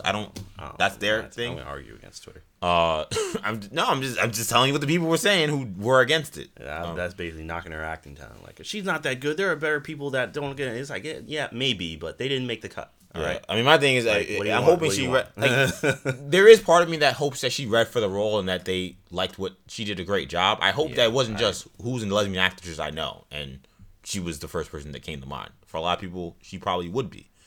So I don't know what the situation was, but I still think that it's a great sign that they did pick someone who's LGBT. I think we have to remember that Greg Berlanti is LGBT himself, right? And he's running this. Right, project. Exactly. So I don't think I don't think that he would be cheap with like that either. That's a very good point as well. So we'll see how that goes. That was big news this week. Also this week, Grant Gustin wanting all the smoke from his own fans. So Gustin this week put out a thing. Is he off Twitter now? Is that was his thing, or off Instagram? Delete like everything. Yeah, well, he claimed that's what he's gonna do. Yeah, he said he was gonna delete everything on his social media, and he threw an F-bomb out at the person who leaked a photo of himself in a costume on set for this new season of The Flash. The Flash apparently will have a new costume. They came out with this picture, and a lot of people were not happy with it, mostly complaining about the fact that he looked extremely skinny in it. As if you see Grant's costume now, I kind of didn't realize it looks more like a jumpsuit almost. And this costume he has now in this picture looks a lot more like a superhero costume. It looks more like there's a shirt and pants that go. It's not just a whole thing that he just zips up. Like the Flash costume now almost looks like a jacket. Yeah. This was a lot more form-fitting, and because of Grant's figure, people were complaining and did not like the look. There's a poster as well. There's a new post. There's a poster as well. Well, they posted ever since then. They did a poster, and then he posted a picture of himself in the costume, which I think looked much better than that like iPhone 3 picture that person put out before, where he apparently wasn't looking. But he put out a thing. He was very angry. He said that he was upset at the body. He called the people body shamers who were complaining about how skinny he looked, and he threw an F-bomb. He said F whoever the person who leaked that. So there you go. Grant very pissed. Kendall, what do you make of this? I look. I mean, it wasn't right to get on Grant Gustin. I don't know. Look, I don't know. I'm sure he knows everything that was said about him, or he knows all the crazy things that were said about him. I don't know everything that was said about him, so I'm not gonna come out and say that he was too sensitive because again, I don't know everything that was said about him. What I will say is, if the general sense was that Gustin looked too skinny in the costume, and that the costume didn't look great, again, it was probably a much more volatile way that people said that kind of stuff. But if that was the sense, I think using the term body shamer is a little far. I don't know. Maybe I'm not being sensitive enough, but I don't know. I think calling them body shamers. I mean, Gustin. I mean, come on, man. Like he looked skinny. There's nothing wrong with that. He looked skinny in the picture. I think the costume designers. I'm not mad at Gustin. Gustin, you can look however you want. He looks fine. He's looked fine for 3-4 seasons already. I'm mad at the costume designers for not making a suit that would have better fit Grant Gustin, or would have better fit his look and made him look like a better Flash. Right. I do think it looks a little better when you see the official releases and not the leaked picture. With that being said, I still don't think it looks great. I'm not mad at Grant Gustin, but I see why people would look at that picture, and I don't think it's right to attack Grant Gustin after seeing that picture, but I do think it's right for people to look at that picture and be like, this doesn't look great. Grant Gustin looks too skinny in this Flash costume. So, Kendall, you're not having the body shamer. No, the body shamer stuff, that's a little far. It's a little far. I'll take it back only because, like I said, I don't know everything that was said. I mean, if somebody was cursing him out, calling him, a stick figure, blah, blah, blah, blah, blah, then that's a little, that is body shaming, if you want to call it that. But that's not the sentiment that I've seen online. Right. I mean, Shamari, you compose yourself there. I guess I'll go first. I mean, I kind of lean on what you were saying. It's hard for me. It's so weird. I feel a little more comfortable because he's another grown man. It's not a woman I'm speaking about. Right. When it comes to body shaming. So and maybe that's not fair. And maybe it's not. Maybe that speaks to a double standard that we all should acknowledge. Maybe you'd feel differently if this was Daniel Panabaker who was making this statement. And maybe that's not fair as well. And maybe that's not fair. maybe both ways it's not fair. Maybe all of this is screwed. It should be equal on all right, fronts. Maybe everything is screwed. I mean, I don't know how I feel about this. I mean, because the thing I thought about immediately when I saw this controversy, quote unquote, was Gal Gadot's casting. And one of the main controversies, one of the main criticisms was she was very thin in every role she's been in before. Now, I think she bulked up since then. She's not gonna be someone who's broad, but like she clearly got in the gym and put on like 20 pounds of muscle for sure for that role. And it wasn't nearly as obvious than the other roles we've seen her where she looked very, very thin to a lot of people. And I'm trying to think, like, were we wrong to say that back then? Was I wrong to say that Zachary Levi and Captain Marvel had fake muscles and that that's body shaming? Body shaming that he didn't have the muscles of Henry Cavill. It's a fact. Clearly, they had to give him fake muscles, whether CGI or pillows in his costume. But look, I think Zachary Levi would be the first to tell you. I know, right? Yeah, he could have said the same thing. He didn't want to get fired, but and I'm sure Levi would tell you, "Oh yeah, like I'm not as big as Henry Cavill." Look, Grant Gustin can vent as much as he wants. That's more power to him. He's very upset about this. But clearly, and look, maybe he has the right to be, but I don't know. But you can. No, I just it made me think, like, were we wrong there? I mean, Gal didn't really say anything about it. I've never heard. I mean, I would actually, if I ever got the chance to interview Gal Gadot, I probably would ask her, like, if it was this week, I would ask her about that and if she felt that way. I don't know. It kind of made me think about just how we cover everything and whether or not we were kind of doing this right. And does Grant have a point? I do think that, again, you're right in that I can't speak to everything he saw online, but I felt like the majority of the criticisms were not really directed at him for being skinny. I felt like it was just the look. Right. No one's blaming Grant Gustin. No one's saying we got to recast the Flash. Right. Yeah. No one thought like, yo, you need to gain 30 pounds. Like, everyone thinks he's a great. No one thinks he's a bad Flash. I think there were probably some people that said that, like, yo, Grant, you gotta bulk up. Right, but it wasn't. There are probably some people that said that. But it wasn't in a way that, like, yo, like, you saw, like, you can't be the Flash because you're weak. Right, that's what I'm saying. It was more like because of this costume, like, yo, fam, like, you gotta bulk up, you gotta wear this. That's right. And then he flipped out. But like, I kind of agree with you. I don't know if I can go as far to say, yo, you were body shaming him. Like, to me, it would be different. Like, if he got cast and we saw him, like, yo, this guy's too skinny, like, get him out of here. Like, that's a little different. Like, I feel like Gal would have more of a gripe. Right. You know what I'm saying? If she said, yo, I don't like that people are saying that I'm too skinny for this role, like, that's body shaming.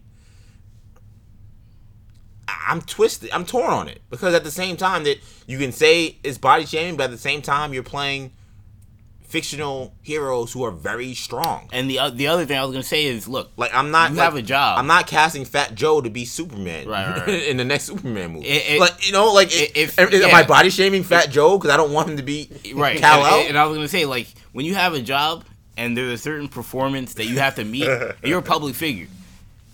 For Grant Gustin, his job is to look as much like the Flash as he can.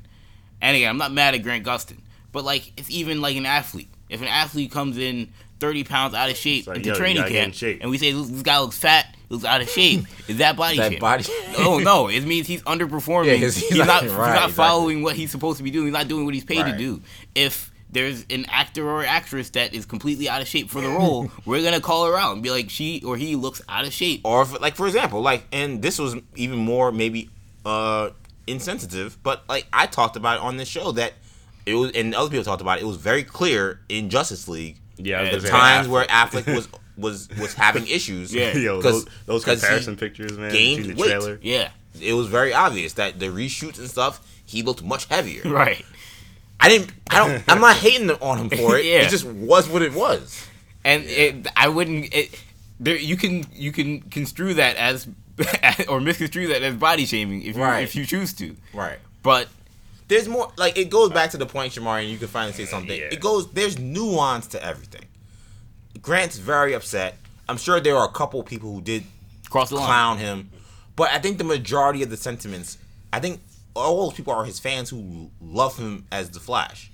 We hated last season, and no one was like fire him. Yeah. We all think he's a great Flash. I think he did a good job last season. And honestly, part of me wondered if this was him kind of feeling away because people didn't take last season very well. Right. Feeling a little pressure. He jumped out the window on this in a way that I did not expect. Feeling a little pressure. All right, so I gotta jump in on this. Yeah. All right. So one, that photo looks ridiculous. I'm sorry, I just gotta say that photo. You're body shaming, Shamari. Oh, I'm a terrible person. Whatever, man.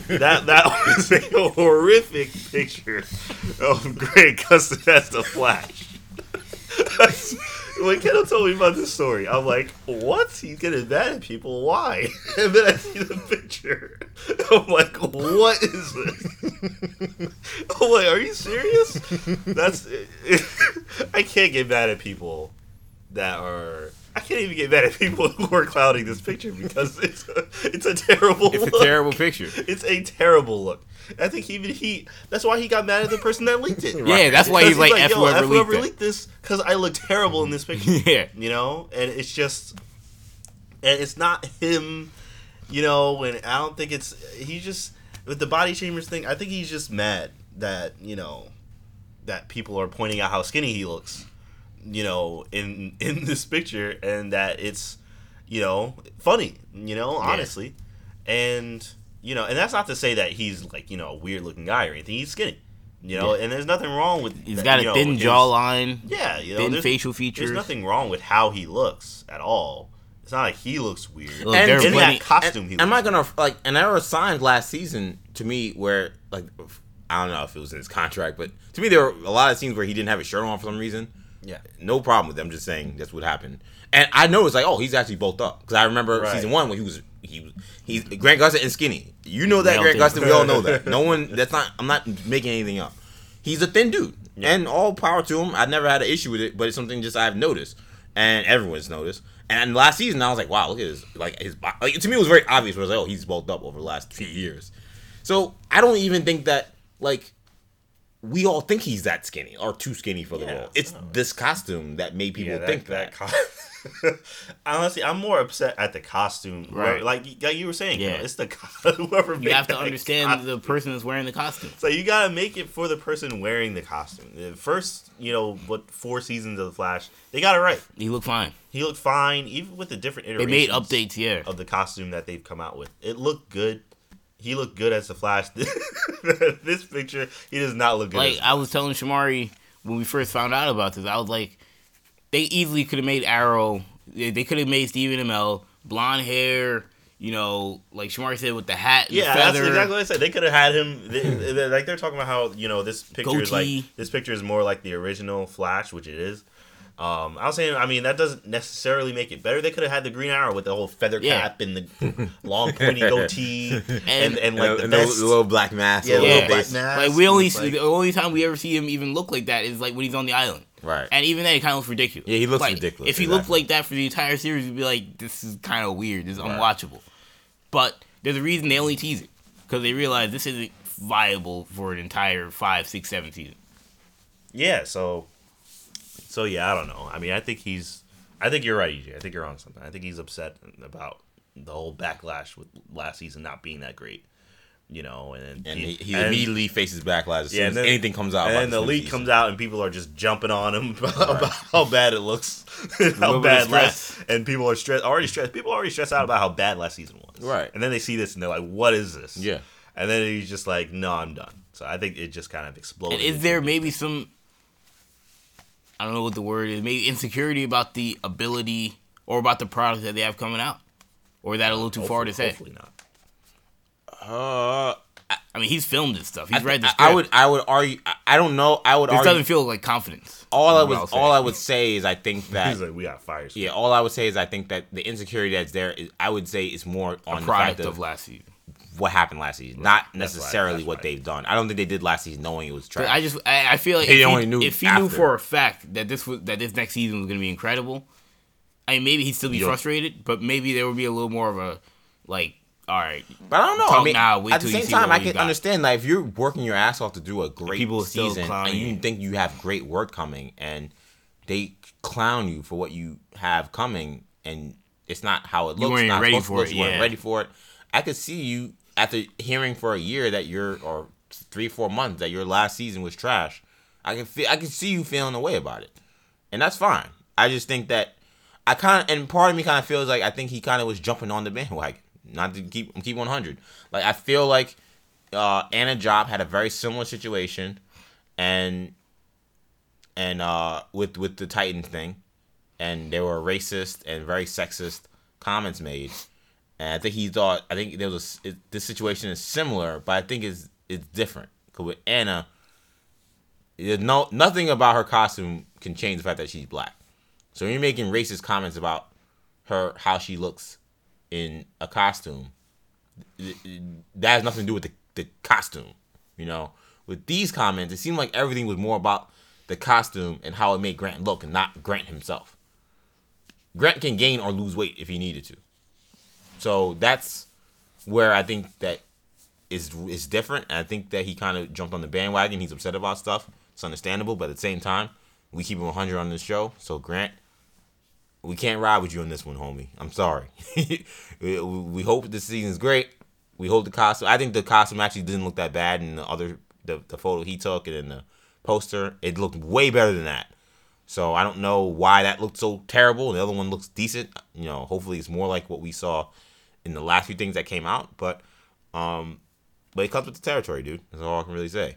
The last story, quickly, before we do Luke Cage. Venom will likely not be rated R.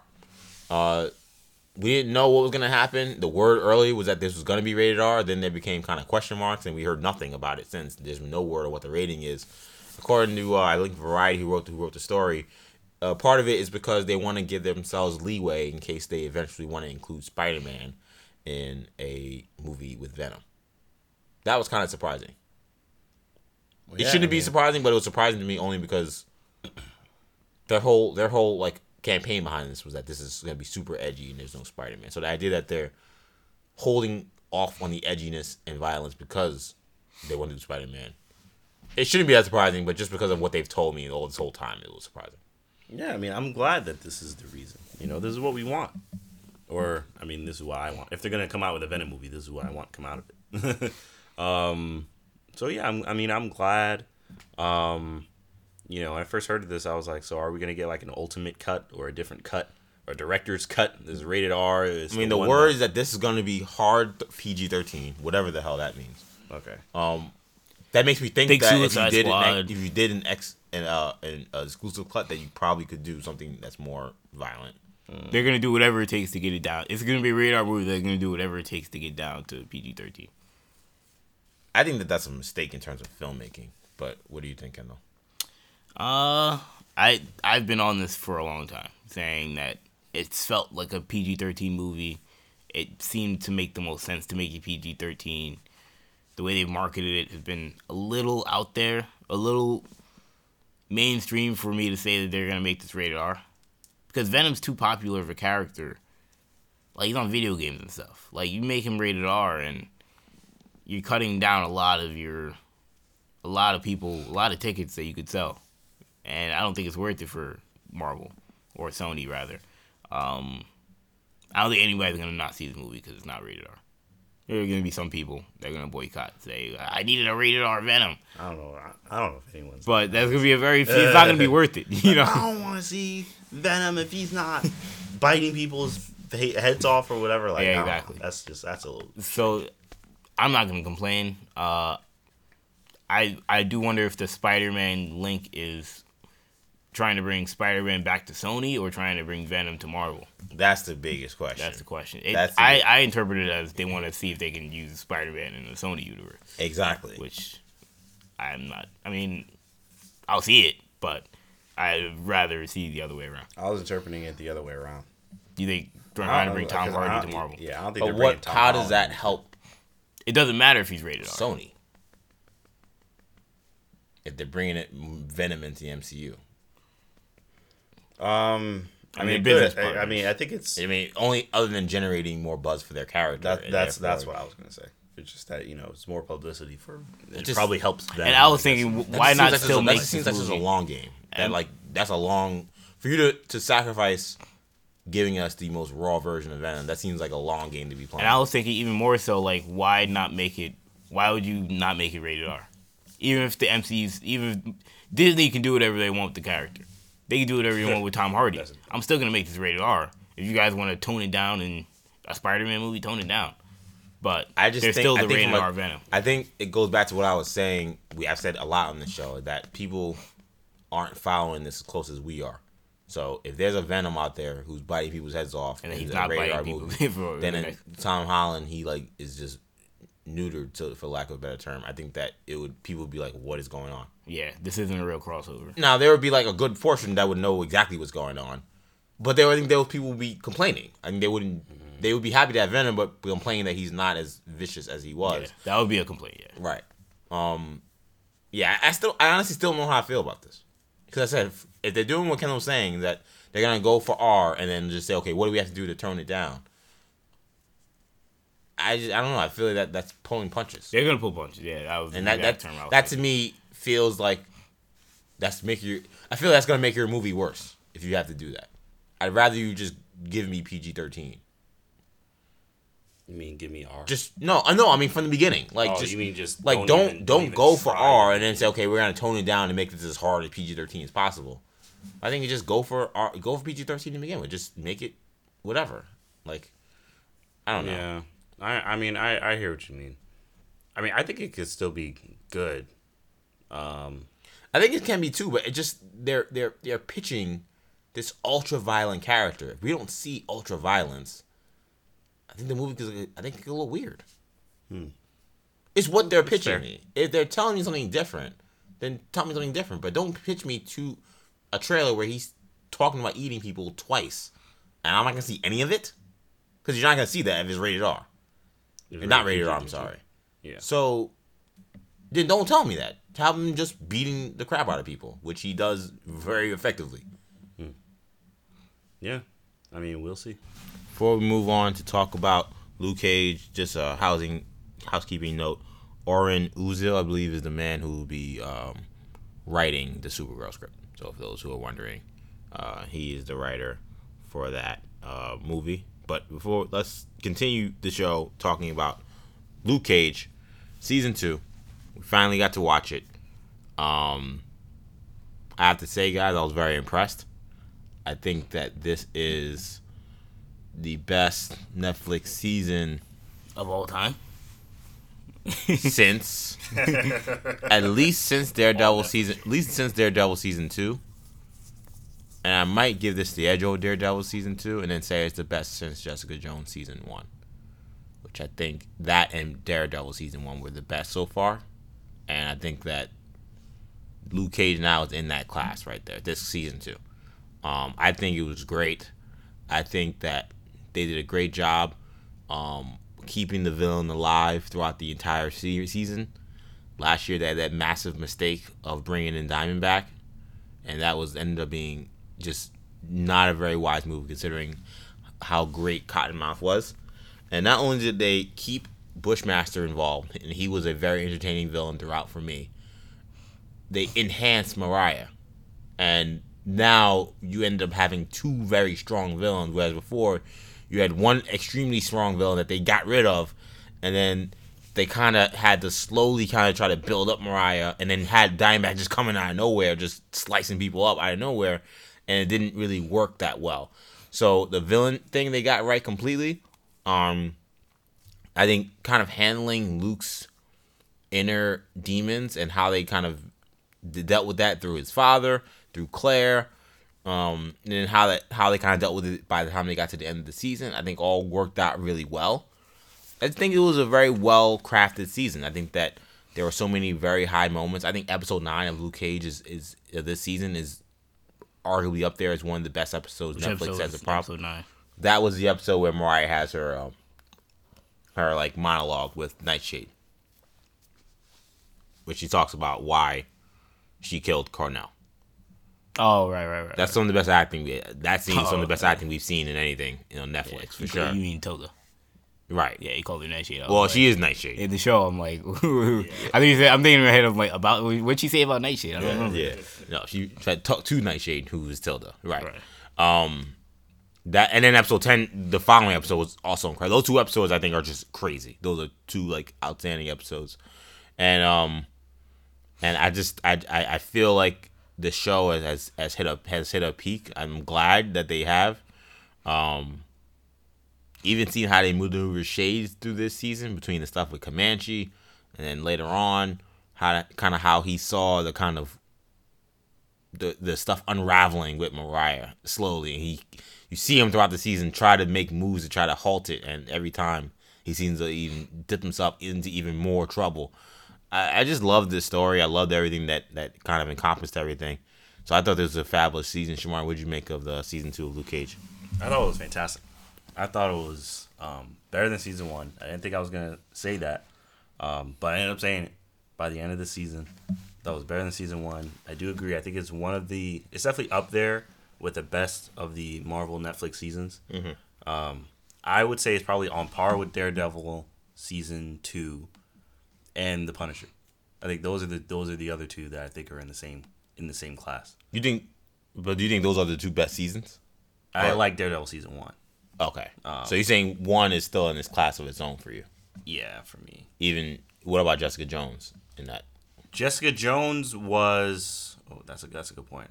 I think because to me, Jessica Jones is. I think Jessica Jones is like a notch below them, which just is in the same class as kind of Luke Cage season 1, which isn't bad. Marvel Netflix and then Iron Fist is below that. Right. But it's none of that is bad. Right. You know, yeah. But it's just ranking them. Yeah. You know, but yeah, I thought this season was great. It was very, very well done. I loved Bushmaster. I loved what's that gang's name? The Stylers? Yeah, the Stylers. Yeah. I love the Stylers. Yeah. They were crazy, brutal.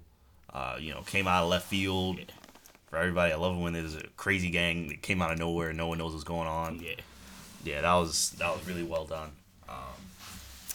Mariah was crazy in this season. She was just crazy. Her craziness just went up. Yeah, Alfre Woodard did an unbelievable job in that role. Yeah, she did a fantastic job. And the craziness just was ramped up from last season, which by the end of last season, we knew she was crazy. All the drama surrounding, like you mentioned, Tilda and Mariah. Another piece of drama was just the drama between the Stokes and the MacGyvers. Yeah. Yeah. You know, just that bad blood between those two families. Yeah. You know, and it's just boy, it was a lot. There was a lot going on this season. Funny you mentioned that, Sham, because I felt like this season of Luke Cage was very influenced by Game of Thrones, actually. Really? When you think about kind of the family dynamic, being the king, kind of maneuvering themselves as the power struggle of Harlem, when early on the Puerto Ricans were involved until Shays off all of them. Mm-hmm. And then then the Italians came in late, and the Chinese came in with their drugs. Mm-hmm. Then always everyone kind of positioning and battling, and the families that were involved in positioning and battling. It reminded me a lot of Game of Thrones, and bringing that to regular life in Harlem. Mm-hmm. And then the way Mariah is killed is straight from Game of Thrones. It's straight from Alada. What's her name? Is her name Alada? Eleanor, the daughter of Lannister, how she was killed by one of the Sand Mother. Oh yes. Yeah. That it's the exact same thing, the poisonous kiss, and I felt like that wasn't by accident. I feel like this. After we talked to the show creator, I bet you that he was influenced by Game of Thrones and how he did this, but it didn't feel like he was ripping Game of Thrones. It just, you could see the nuanced influences that I thought were really well done. That's an interesting point. I didn't think about that. I think you could definitely see the similarities. I think it was just, I think you could definitely see that they were trying to make it definitely a power play. It was almost, it was for me, it was kind of like a gangster movie. Yes. With just the the different people. And you can see the power. Godfather influences was in this movie a lot as well. Yeah, I mean, this show. I'm sorry. Yeah. So yeah. I mean, it's yeah. Wherever the influences came from, it was executed beautifully. Kendall, what did you make of season 2? Is it a clean sweep here? I think season 2 certainly was strong. I agree that I think season 2 was better than season 1. Season 1, it dipped too much at the end for me to say that it was better than season 2. Where season 2 got better. Yes. I think season 2 just got better. Once we started to understand the story better, because remember, we had reviewed like the first half of the season, and like we talked about at the time how the McIver Stokes storyline was kind of still mysterious. We didn't really care for it that much. It was like we don't feel the same angst or we don't understand the angst that, because they really didn't explain it. We were trying to explain it on the show that it was a deal that somebody Buggy Stokes. Yeah, Buggy Stokes messed up. Grandpa Stokes. He messed up Grandpa McIver, and they were at war, and someone died, and someone took the money. Killed the family, burned down the farm. Yeah, exactly. I didn't even know all that. Like, I feel like I didn't remember. He might have said it. He did talk about it, but when you see it, it's like, oh, now I see like what he was talking about. Right. A lot of, especially, look, no offense, but the accent also, even with the subtitles, you're not gonna catch every line. You might get the gist of what he's trying to say, but you're not gonna catch every line word for word. But when they show the flashbacks, that episode where they go back to Kingston was incredible. That was another great. I think that was 11. I felt like 9 through like 11 and 12. That might have been 12. I felt like that patch was just you couldn't stop watching. It was so engaging. But yeah, those episodes were extremely strong. If I go character by character, I thought Shades was good this season. I agree. I thought Shades was really good. I thought I thought Bushmaster as a villain. If we want to talk about best Marvel Netflix villains, he's up there with anybody, I think. Because Cottonmouth is also very high, but he was only half season, right? So he's automatically gonna be Dr. Point. And besides him, we're talking Kingpin and Purple Man's up there. Yes, definitely. And I think that might be it in terms of. I don't know if I count Punisher. Like even him, like it wasn't like a full season where I felt like, oh, he was the villain. Yeah. So I would put Bushmaster maybe right behind those two guys. I think I would too. In terms of the acting, in terms of the presence, the threat. And look, I'm generally not a fan of copycat villains. And they made Bushmaster essentially a copycat villain of Luke Cage, but they did it in a way that made perfect sense. That didn't feel like they just made another Luke Cage. And the Bushmaster character in many ways is a copycat villain, and they nuanced him in a way that made it work. They made it to where his skin wasn't unbreakable, but like he used this herb. That made himself less susceptible to damage. He could be considered bulletproof. Right, exactly. Right. He could sustain damage and heal. He basically had a healing factor essentially. Yeah.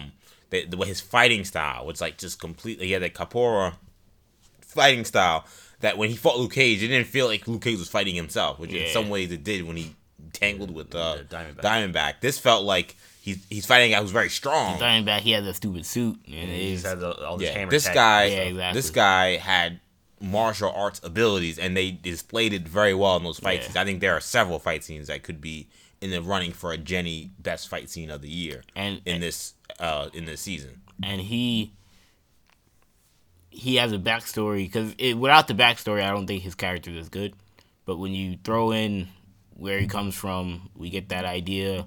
When you add in the characters, his supporting characters around him, his family and stuff, and that dynamic, you really get to see the full Bushmaster. And that, I think, elevates him even more. Yeah. Because sometimes we see these villains, they're just angry. They're just angry people. They hate people. They hate everyone. Power. Yeah. And it's like, or like even with Kingpin, he had Vanessa and his mother, and it was like, all right, we never see his mother, and the Vanessa thing happened, and then he snapped. But this was like, oh, we saw like his actual family. We saw his why he is the way he is. I thought they did a good job with it. And when Luke Cage protected, was it his aunt? Yeah, Ingrid. Yeah, Ingrid protects Ingrid, and Bushmaster was appreciative of that. Yeah, he was like, because you see even in the flashbacks like how close he was to his family. Yeah, and that he wasn't like a complete psycho. Yeah, he wasn't completely off the deep end. Like he just wanted revenge. He wanted to take everything that was taken from his family. Yeah, that was. But he's like a hero over there. Exactly.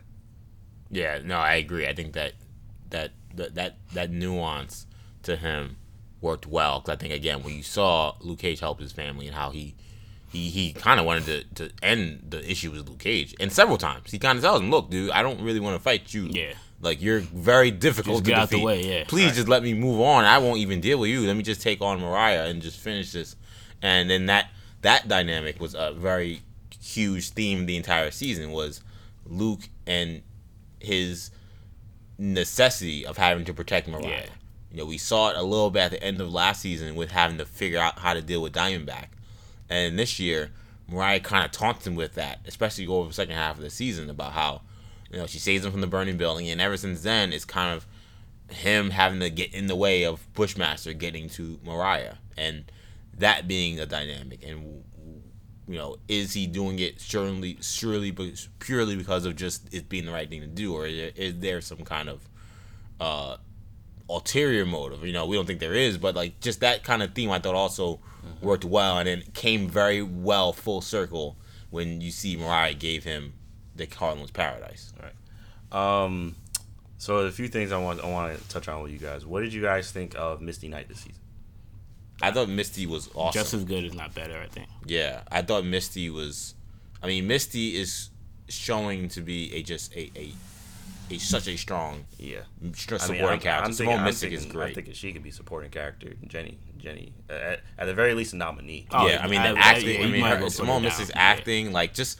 And it's like just little things with her, just like the way she can give a little attitude and a certain answer, the way she rolls her eyes, just like there's very small, great nuance in Missick's, portrayal of that role, that it's so easy to like just enjoy her doing that. And I thought that they let Misty throw hands a lot more in this season than he did in last season, where of course he's kind of like all cops just chasing after everyone and being a step slow. Here, because she's kind of in the beginning kind of working almost off the books because she's doing stuff that they're telling her not to do, she ends up having to actually fight and fight people. I think you saw her, I thought, also in some really good fight scenes as well. So I thought Misty was outstanding, Sham, and I think Kendall agrees. Yeah, I mean, I agree. I mean, I think she could potentially just win a Jenny for best supporting character. I agree with that. I mean, she was spectacular this season. Also wanted to touch on the Heroes for Hire we got this season with Iron Fist. I mean, I thought that episode was great too, and could also be a Jenny nominee. I mean, I love that episode. Yeah, that episode was perfect. I mean, that episode felt straight out of a Power Man and Iron Fist comic book. Yeah. And the dialogue, and kudos to the showrunners of Luke Cage for directing Finn the way they did in that episode, because that Finn Jones portrayal of Iron Fist, Danny Rand's character, is not something we'd ever seen him do. It was like a rebooted character. It was almost jarring watching even when he first got on the screen, but then they acknowledged it. Well, I'll give them credit for it. They did. At first, I was watching this, I'm like, this is different, man. Like it was just weird. And then Luke Cage even says like, "What's up with you? Why you seem different?" or something like that. I'm like, he's like, "Yeah, I'm calm now," or whatever. I'm like, "Yeah, there we go." At least they acknowledge the fact that they wrote him totally different than the way he was in the original. Yeah, because it was. I agree. It was because usually he's bouncing off the walls, very angry, very super impulsive. Yeah, very whiny. Yeah. He was just. He was chill. Iron Fist. Yeah. Like the Iron Fist character who he's supposed to be, that was that character. And to see him like that was so awesome. And you just shake your head. Like, now, what were they doing in that first season of Iron Fist? Do we think that came from, like, was that like Jeff Loeb and the top people saying like, we want this to be the new way that we take Iron Fist, and they introduced it on Luke Cage, Right. or is this coming from the Iron Fist season 2 people are saying this is where we're going with the character, so we might want to do this, or do you think that this was the Luke Cage people saying this is the only way this character fits into our show, and this is how we think that he should be? So It's like impossible. Yeah, it's impossible to tell. I don't know. Yeah, how you feel, Shem, if you have a... Yeah, no, I don't know either. because it could go any of those ways. Regardless, but there is a change. Even if there clearly. was a directive from higher ups to make the Iron Fist character act like that, it still takes great execution from the direction and from Finn Jones. He deserves a lot of credit too, because he was given totally different direction in 2 seasons. Because it wasn't just Iron Fist; he was better in Defenders, but he was the same kind of character. He just wasn't as annoying, and I think he played well off of those other 3 characters who were a lot more laid back. So it actually kind of worked that he was how he was a little bit in Defenders. This, he couldn't be that way in this episode. That episode would not have been as fun. And it's crazy. Like, I agree. I mean, Kendall's saying that could be a Jenny nominee, and like Shamari saying that could be a Jenny nominee, and it wasn't like the episode had massive ramifications. Was that the episode when Mariah did like ice everyone in the episode at the end, right? Was that how that? No? The episode just ended with them in the Chinese restaurant. Yeah. So yeah, so that episode didn't like have like. No, you know it was. Because then the next episode, Luke like finds comes back. Starts with him. I kind of was wondering like, oh, is this like, is Danny gonna keep help him? I was kind of hoping he would, because that's how good he was. Yeah, they were at the Chinese restaurant, and that's when the other thing happened. Right. I'm kind of like, that in that episode, even though that was a consequence of late, a lot of it is kind of just like fun filler. You know, like nothing crazy happens, and they still made it work great. Yeah. Yeah, I don't know. I feel like I'm certainly interested to see where Iron Fist season 2 goes, and how that character develops, but just hopefully it doesn't go backwards. That's the only concern. I'm hoping we get a Luke Cage cameo in Iron Fist season 2. I mean, do we want to see a Iron Fist and Luke Cage Heroes for Hire show? To me, that was like the pilot for it. I'd rather. That was your. I wouldn't say I'd rather see. That was your Power Man and Luke and Iron Fist pilot. I think there's almost a higher chance that we get a Misty Knight, Colleen Wing show. Daughters of the Dragon. Yeah. Whatever you want to call it. I mean, their tandem in the season was. You can call that. That was also really good. You can call them Heroes for Hire as well. And they have been Heroes for Hire. Yeah, I mean, I think their tandem works just as well. It seems like they're moving Misty, though, along the routes of her being a very high-ranking member of the NYPD. I don't know where that could always fall through. Yeah, like they Luke always Cage just fall. Something could happen. I don't know who the villain is. She might get fired for all we know. But first, she's talking about being the captain of the police precinct, and then she's saying, "Oh, you could be commissioner one day." Look at if you ever watch Gotham, I mean, Jim Gordon. One day he's not a cop. The next he's a step away from being commissioner. Yeah, the next day he's a bounty hunter. Yeah, the next day he's back off the force. Yeah, that's true. Let's hope they don't do that to Misty. Yeah. So let's talk about the ending. What do you guys make of how they ended it? I thought this ending was unbelievable. Like, to me, like that last scene, I'm watching it and I'm like, the last couple of scenes, really. Yeah. I'm like, this can't be the end of the season. Like, that's how good it was to me. How they set up everything. Yeah, it was Shakespearean. I can't wait. I can't think of another word. I mean, I can't wait to. And I can't remember the last time I watched an episode of a season of a show, any show even. And I'm like, yo, I cannot. Next season has to happen now. Like, I guess maybe the last season of Game of Thrones, but this was just like, I mean, I almost like the whole thing of Luke Cage being the kingpin of New York or Harlem. Yeah. Is not something I expected. Definitely reminds me of the Shadowland storyline with Matt running the hand. But I just think it creates so many interesting avenues. His relationship with Misty, how he manages. Like, I mean, him and Sugar are like, they're like maneuvering like, deals that I can't be 100% legal. Like, and this is someone who was an ex-con. I mean, how much is he willing to break the law and put himself at risk? And, what does it mean that he's like now the owner of this establishment that has just been a haven of crime? Mm-hmm. It's crazy to me. Yeah, I mean, it's a really good ending. I'm watching. I'm like, wow, this is very interesting. I want to see where this leads. because like now he's like the king of Harlem. Now he has Harlem's Paradise. I mean, he has Sugar. He's not with Claire anymore, I guess, because he's just like, he told Claire to kick rocks. Yeah, he's like, that was crazy. He's like, I don't want you to be involved in this kind of thing. Like, it's very interesting, and I'm wondering how this is gonna affect the rest of the Netflix universe. I mean, what about Defender? I mean, I don't know if we're gonna get Defender season 2, but what about any kind of how is he gonna cross over with any of the other Defenders? Yeah, like this can't help his relationship with the other Defenders. Yeah, I mean, he's a kingpin. He's a criminal kingpin now. Yeah. So, I mean, this is going to have big ramifications. No, yeah, I mean, part of me is like, those last like 10 minutes of that episode were so good that I was like, I don't want to see anymore.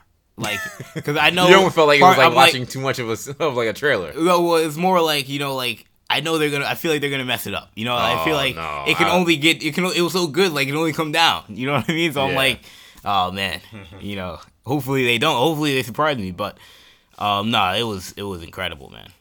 That was some of the best setup of any season finale I've seen in a long time. Yeah.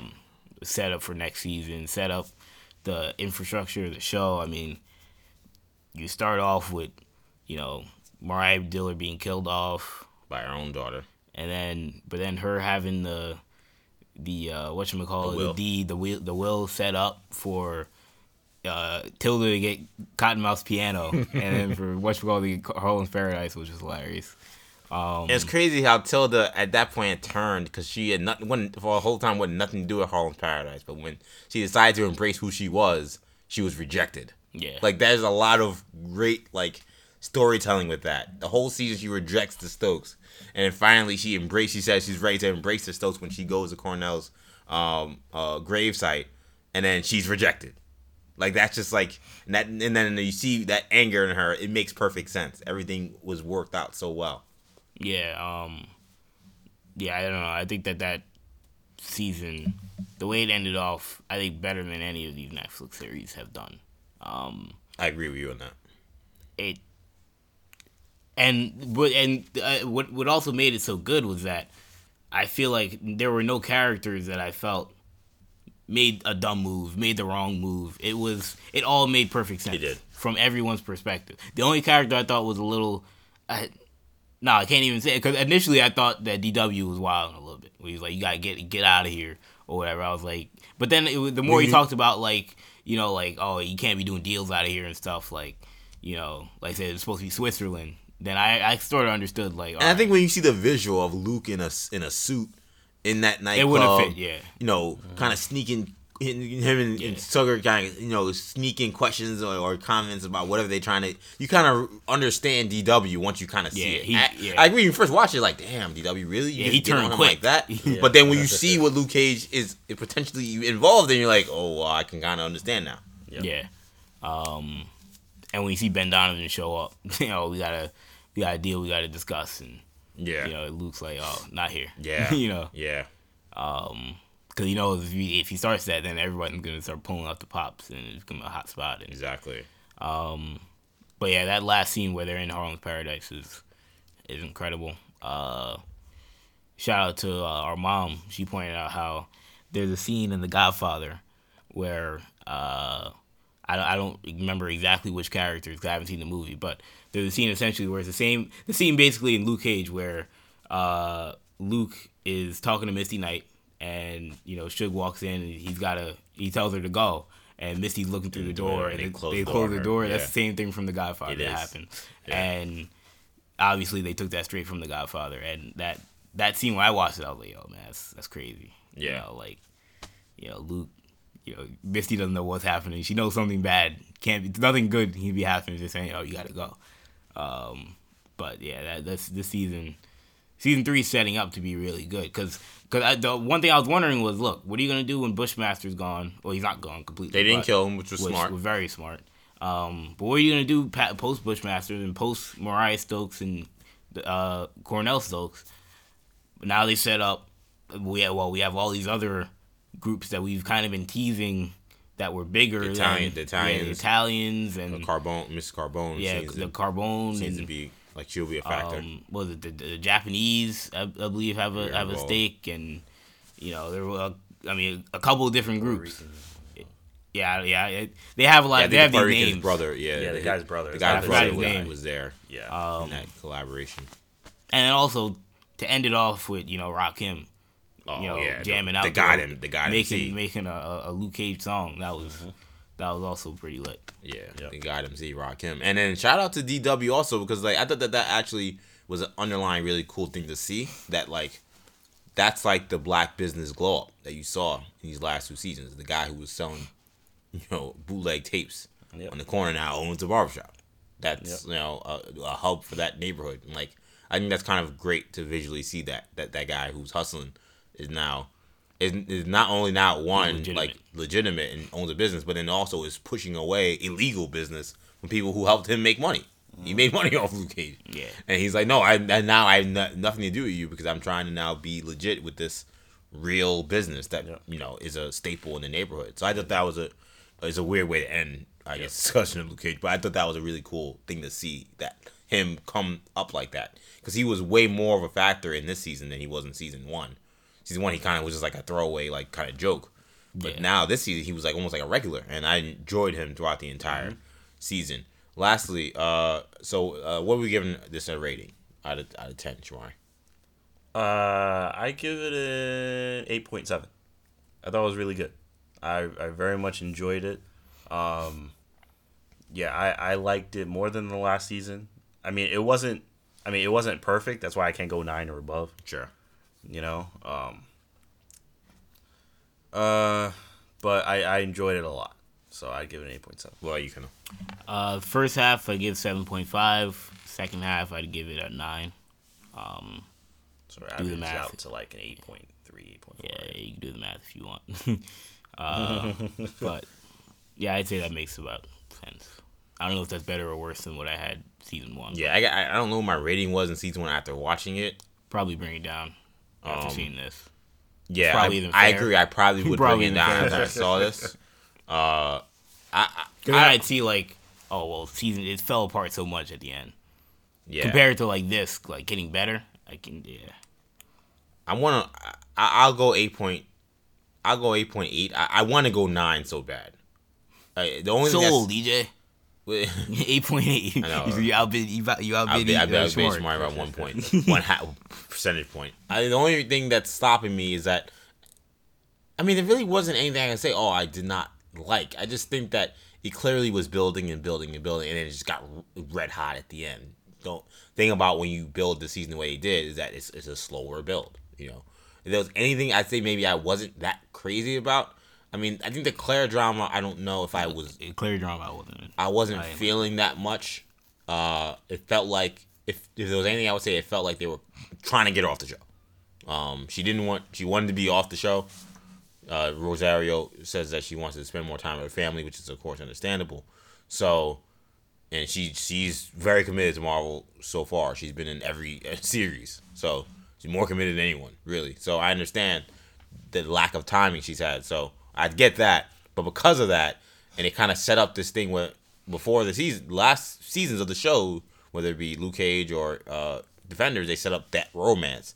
They kind of had to quickly tear it down. I think it kind of looked like they were quickly trying to tear it down in ways that probably didn't make that much sense.